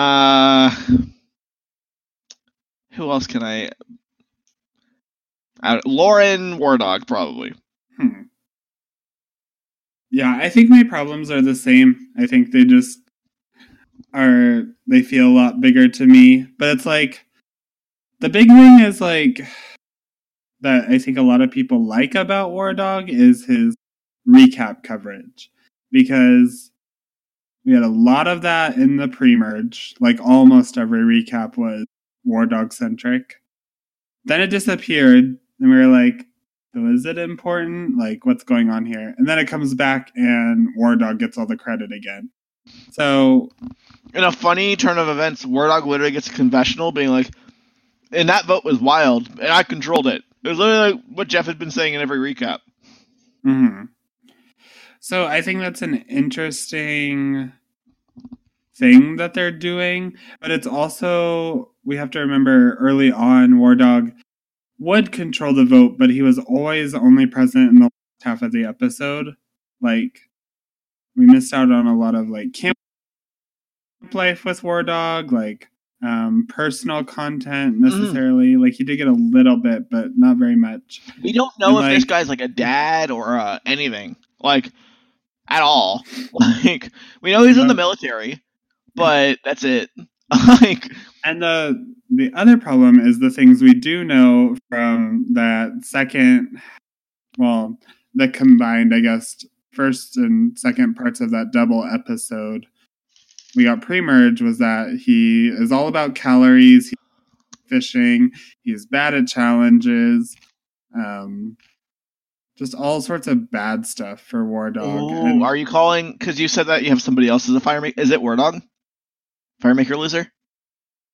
Did I say I have someone else as a firemaker loser? Mm-hmm. You teased that and didn't say. Oh, well, I don't remember doing that, but I guess War Dog does kind of fit there, where, like, he's being portrayed as someone who isn't going to really care about it, but, like, no, I feel like War Dog could, like, I don't want to buy into the next time on, but, like, I think War Dog could go as someone who's just like too strategic, and because I think they're really like showing him getting a lot of credit for moves, and I think they don't want to do that so much as a like winner thing. It's almost too many times to be a winner now. Yeah, like, it's almost like obvious. Like it's almost like put aside the edit, but like he's literally gotten credit for like 5 out of the 9 episodes. And it might even be more than that. Like, yeah, 2 of them didn't even have a like recap. So like, I think it's really just setting him up for like really validating that he's a big threat who needs to go. And like, I don't know, it's almost like, could he be the Edge of Extinction returnee? Like in a weird way? Like, you want this person to be important to some extent, so really show him as a big player coming back. But I don't know. It just doesn't all add up. Like, I kind of get it. It's like a solid edit that episode 6, where he's super negative, really gets me down. But otherwise, I guess I kind of get it. It just doesn't all add up. And something they've done a lot in recent seasons, and maybe overall too, is subtly put people against each other who are in the Final Tribal Council together. The best example I can think of off the top of my head, Nick saying, well, if Angelina would do this for a jacket, what would she do for $1 million? We never really get to see them talk. There's no relationship there, and that's something we keep ragging on for Angelina, right? Is in Nick too, is like, well, these people are clearly working together this whole season, but never speak. And then all of a sudden they're at Final Tribal Council together, and it makes a whole lot of sense. I feel like War Dog has that with a lot of people. I feel like War Dog could easily be a losing finalist. Oh, yeah. Like, the losing finalist dog makes a lot of sense, in that, like, we know he's abrasive. We know, apparently, like, things we know about War Dog are, like, he sits there crunching numbers all day. I could easily see him losing because he didn't have any emotion. Like, he's an excellent, like, he is the person for, like, if a pure gameplay approach isn't the right approach. Like, you could have him on one side, Julie on the other, and then, like, Rick in the middle. Like, that's what I'm predicting, honestly. Like, I guess early on I said, like, a returning player. But, like, the thing for me is I feel like it's either Rick, Julie, War Dog, or it's Rick, Julie, Kelly. Yeah. Yeah, that feels, that feels right. And War Dog makes a lot of sense losing. Like, he really does. And there's just so much where it's... I guess my question here is, do you think this has been a well-told story with War Dog? Not really. Like, I feel like War Dog's story sort of started in the middle. Like, we're supposed to be like, this is War Dog, you already know what kind of person he is, he's going to play that way. And then we just never really got a start, and I think everything for that story has played out really well, but, like, it doesn't all add up. I think I agree. Like, there's something wrong with this story. Like, it just doesn't feel quite natural. Like, his first confessional is, I'm like, about bad first impressions, and how he's gonna make sure he doesn't have those. But, like, that sounds like that sounds like Mike White's first confessional. What was that? Mike White's first confessional was like, it was basically the same thing. It was like, I'm, like, he gets this, like, really long, droning thing where he's just like, you know, I wrote the Emoji Movie, but, like, I'll do anything for money. People think that just because I'm a screenwriter means I don't need it. Well, like, I'm way more than that. I'm an actor. But that's kind of Mike White's thing. And War Dogs was, I believe, you know, in this game, I'm going to make sure that no one knows that I'm a law student, because in this game, first impressions really matter and they stick. That's what we're introduced with for Wardog, and he doesn't show up till the vote. Yeah. The long-term thing we're supposed to know is that he's bad at first impressions. And that's really hasn't popped up. Like, everyone seems to love Wardog when they first meet him. Yeah. It's weird how the last time it was possible, like, we really saw Lesu dig into him. Like, here's all the ways Wardog's really bad. And then it really hasn't, like, come back yet. But, like... Yeah, that's the thing, is, like, that's why, to me, like, Wardog makes so much sense as a losing finalist. Like, even down to, like, this guy's so bad at challenges. Like, like, that's been brought up so much, and that's something they do use to, like, undermine losing finalists. You know what I mean? Like, yeah. Troy Zane got that a bit. So, I don't know, I guess for me, it's just, like, Wardog's either leaving really soon or is the losing finalist. Yeah. And maybe could win. Like, he's my number 4, but I think it's also like a bad story. So yeah, I guess I would definitely say not a good story so far. Yeah. I think it's fine if he, like, I think he actually makes a good losing finalist. Like, yeah. I think they explain why he makes it there, why he's a good enough player to make it there, but also why he loses. In a way that, honestly, this might be, I feel like his closest analog is, like, Russell Hantz. In a way that I feel like Survivor Samoa didn't explain why Russell Hantz lost. I feel like Heroes vs. Villains did. I feel like Wardog matches Heroes vs. Villains way more, where it's like, okay, I get why this guy would not be liked. But, like, not liked by whom? The jury. Okay. Like, Russell Hantz, I feel like in Samoa, it was like, for me, I feel like that story is actually really poorly told because it doesn't. We see Russell Hantz being evil and confessional, but actually not very mean on the beach in Survivor Samoa. But not really many people talking about how awful he is, really, until the end. Whereas in Samoa, obviously, you get, like, Rupert saying, like, Russell's the devil or whatever. And all kinds of Sandra, all that. This one with Wardog is a lot more. We can see why people don't like him. People tell us why they don't like him. People, like, we get crunch his numbers all day, all that stuff. But he's not mean, really. He barks at you, and he's too logical. He doesn't factor in your emotions. I don't know. I guess, yes, I can see where they're trying to make it seem like the other castaways wouldn't like him come jury. But it really seems like it's also another problem with Russell Hantz and Samoa is that, like, then the viewers were kind of like, this guy should have won. Because, like, with all that recap focus, it's like, but Wardog did, like, everything this season. So, like... Yeah. But I feel like they're doing a better job of, like, to the camera, like, look, this guy, like, hey, casuals, this guy sucks at challenges. Hey, casuals, this guy, yeah. Like, he sits by himself all day. It also depends on the validity of whoever is the Natalie White in this case. Like I think there's a lot better candidates for that. Like, I mean, obviously, if it's like Aurora, like, get me out of here. But, like, everyone else pretty much is almost better. Like, I can see it. I do agree there. Yeah. So, I don't know. Do you have anything else to say about Wardog? No. Before we lay into Julia? Oh, Julia. Man, I actually love this story, though. I think this was maybe the best way to tell the story of Julia.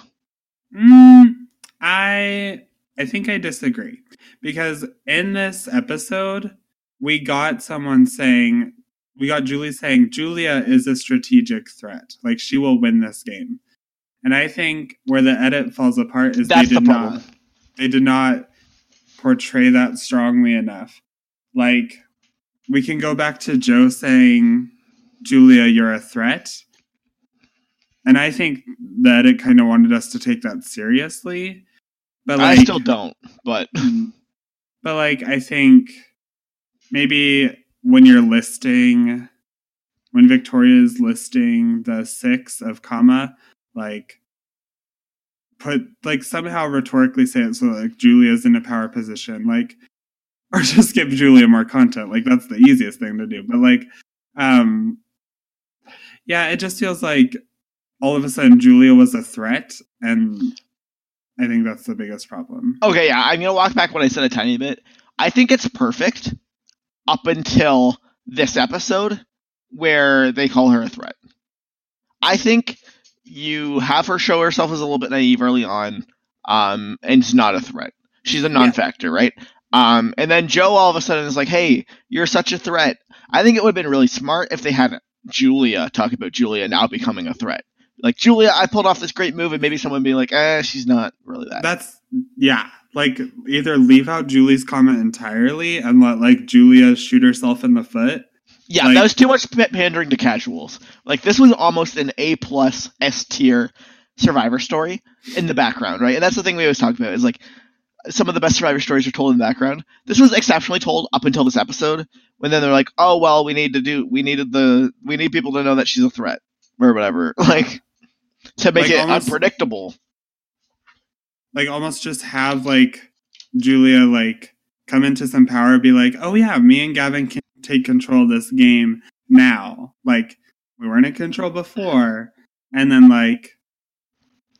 But Joe said, I'm a threat. Like, I'm ready to be here and play. And then Victoria, maybe even have people be like, okay, so who are the threats in the game? And don't list Julia even, right? Like, I'm sure that happens, because I don't think these people really viewed her that much of a threat. Because then it's a funny, ironic story of this person playing like a threat, thinking they're a threat, but they're not. And that'd be pretty funny. It's like Jedi mind tricks from Joe. Like, that would be really well told. But I agree. I think it's great up until this episode.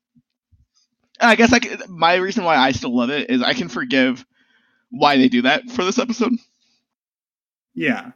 Because, like, they need to do something to, like, if you watch any episode of Survivor, basically if anyone's referred to as a threat, they probably get voted out. Like, that's, like, the easy rule. And, like, for me, actually, during this episode, I was tweeting being like, I feel like this is a Julia boot. But, like, I guess she's going to get double idled out by Kelly and Lauren or something. Because it just feels like a Julia boot, because we keep getting this weird focus on her. And then it was, she does get voted out. Yeah.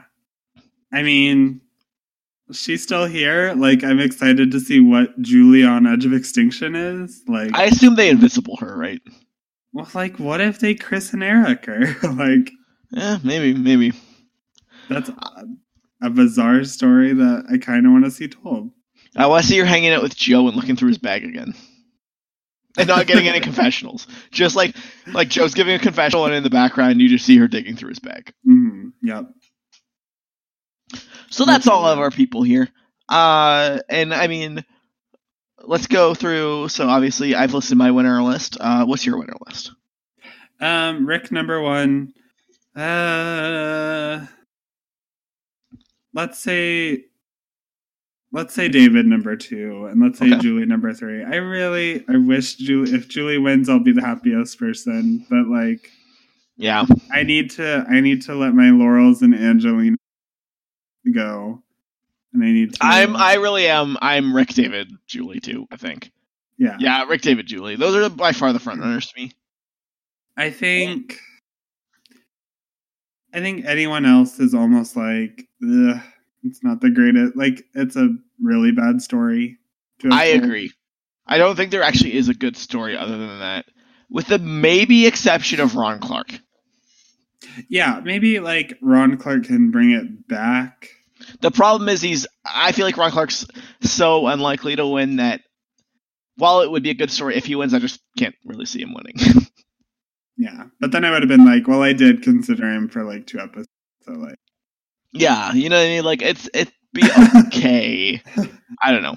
I saw it at one point, but... And I'm sure if you stare at the sun too long, you start thinking Ron Clark's gonna win. And as he nears the end, I think it might creep back into our minds, depending on I'm what sure. episodes he gets. But I can't wait for next week when one of us is like, Ron Clark's the obvious winner. I had a You dream. all are dumb. I had a dream last night, yeah. So yeah, that's good for winner. Who's leaving next here, Joe? It Gotta feels pick two like people. feels like it could be so many people. Like, who is it not? Like, it's not Julie, it's not Rick, not David, Not Lauren, probably. not Lauren, not Gavin. So that kind of leaves me here with Kelly, Aurora, War Dog, Victoria. I want to say Ron. Aurora, Victoria. I feel like Aurora, Ron. Aurora, War Dog. I'm going with Aurora Dog again. They're never going to go home. It's going to be an Aurora War Dog final 2. I mean, that's literally what happened in Ghost Island. Like, I think I was pretty on the money with the winner and, like, a lot of the stories. In every episode, I predicted Angela was leaving, and she literally never left in an episode. She didn't even get voted out. She didn't even get voted out. Yeah, so... Notoriously terrible at guessing who's going to leave next. Yep. Yep, the season's going to end with Aurora winning. It's a why War Dog loses. Yep, that's the tea. So is that our episode?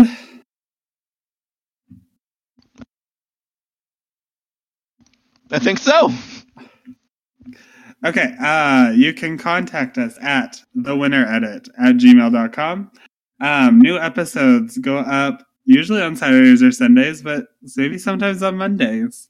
I don't know. It's unpredictable. It's the Edge of Extinction. They're shared on our Survivor or our Edgic. You probably have a podcast catcher that is catching them for you. Review us on Apple Podcasts if you want. Sometimes we have our show notes, like our Edgic charts or other stuff that might be helpful. But yeah, we'll see you next week when we lose 2 more people to that pesky Edge of Extinction. And as always, follow me on Twitter at DannyKillsBees. Yeah. I'm trying to get better at live tweeting, and all my friends yell at me during, but they're like, why are you on your phone? I'm like, I'm trying to build a Twitter presence. But, yeah, so that's cool. Peace out. Yep. Bye.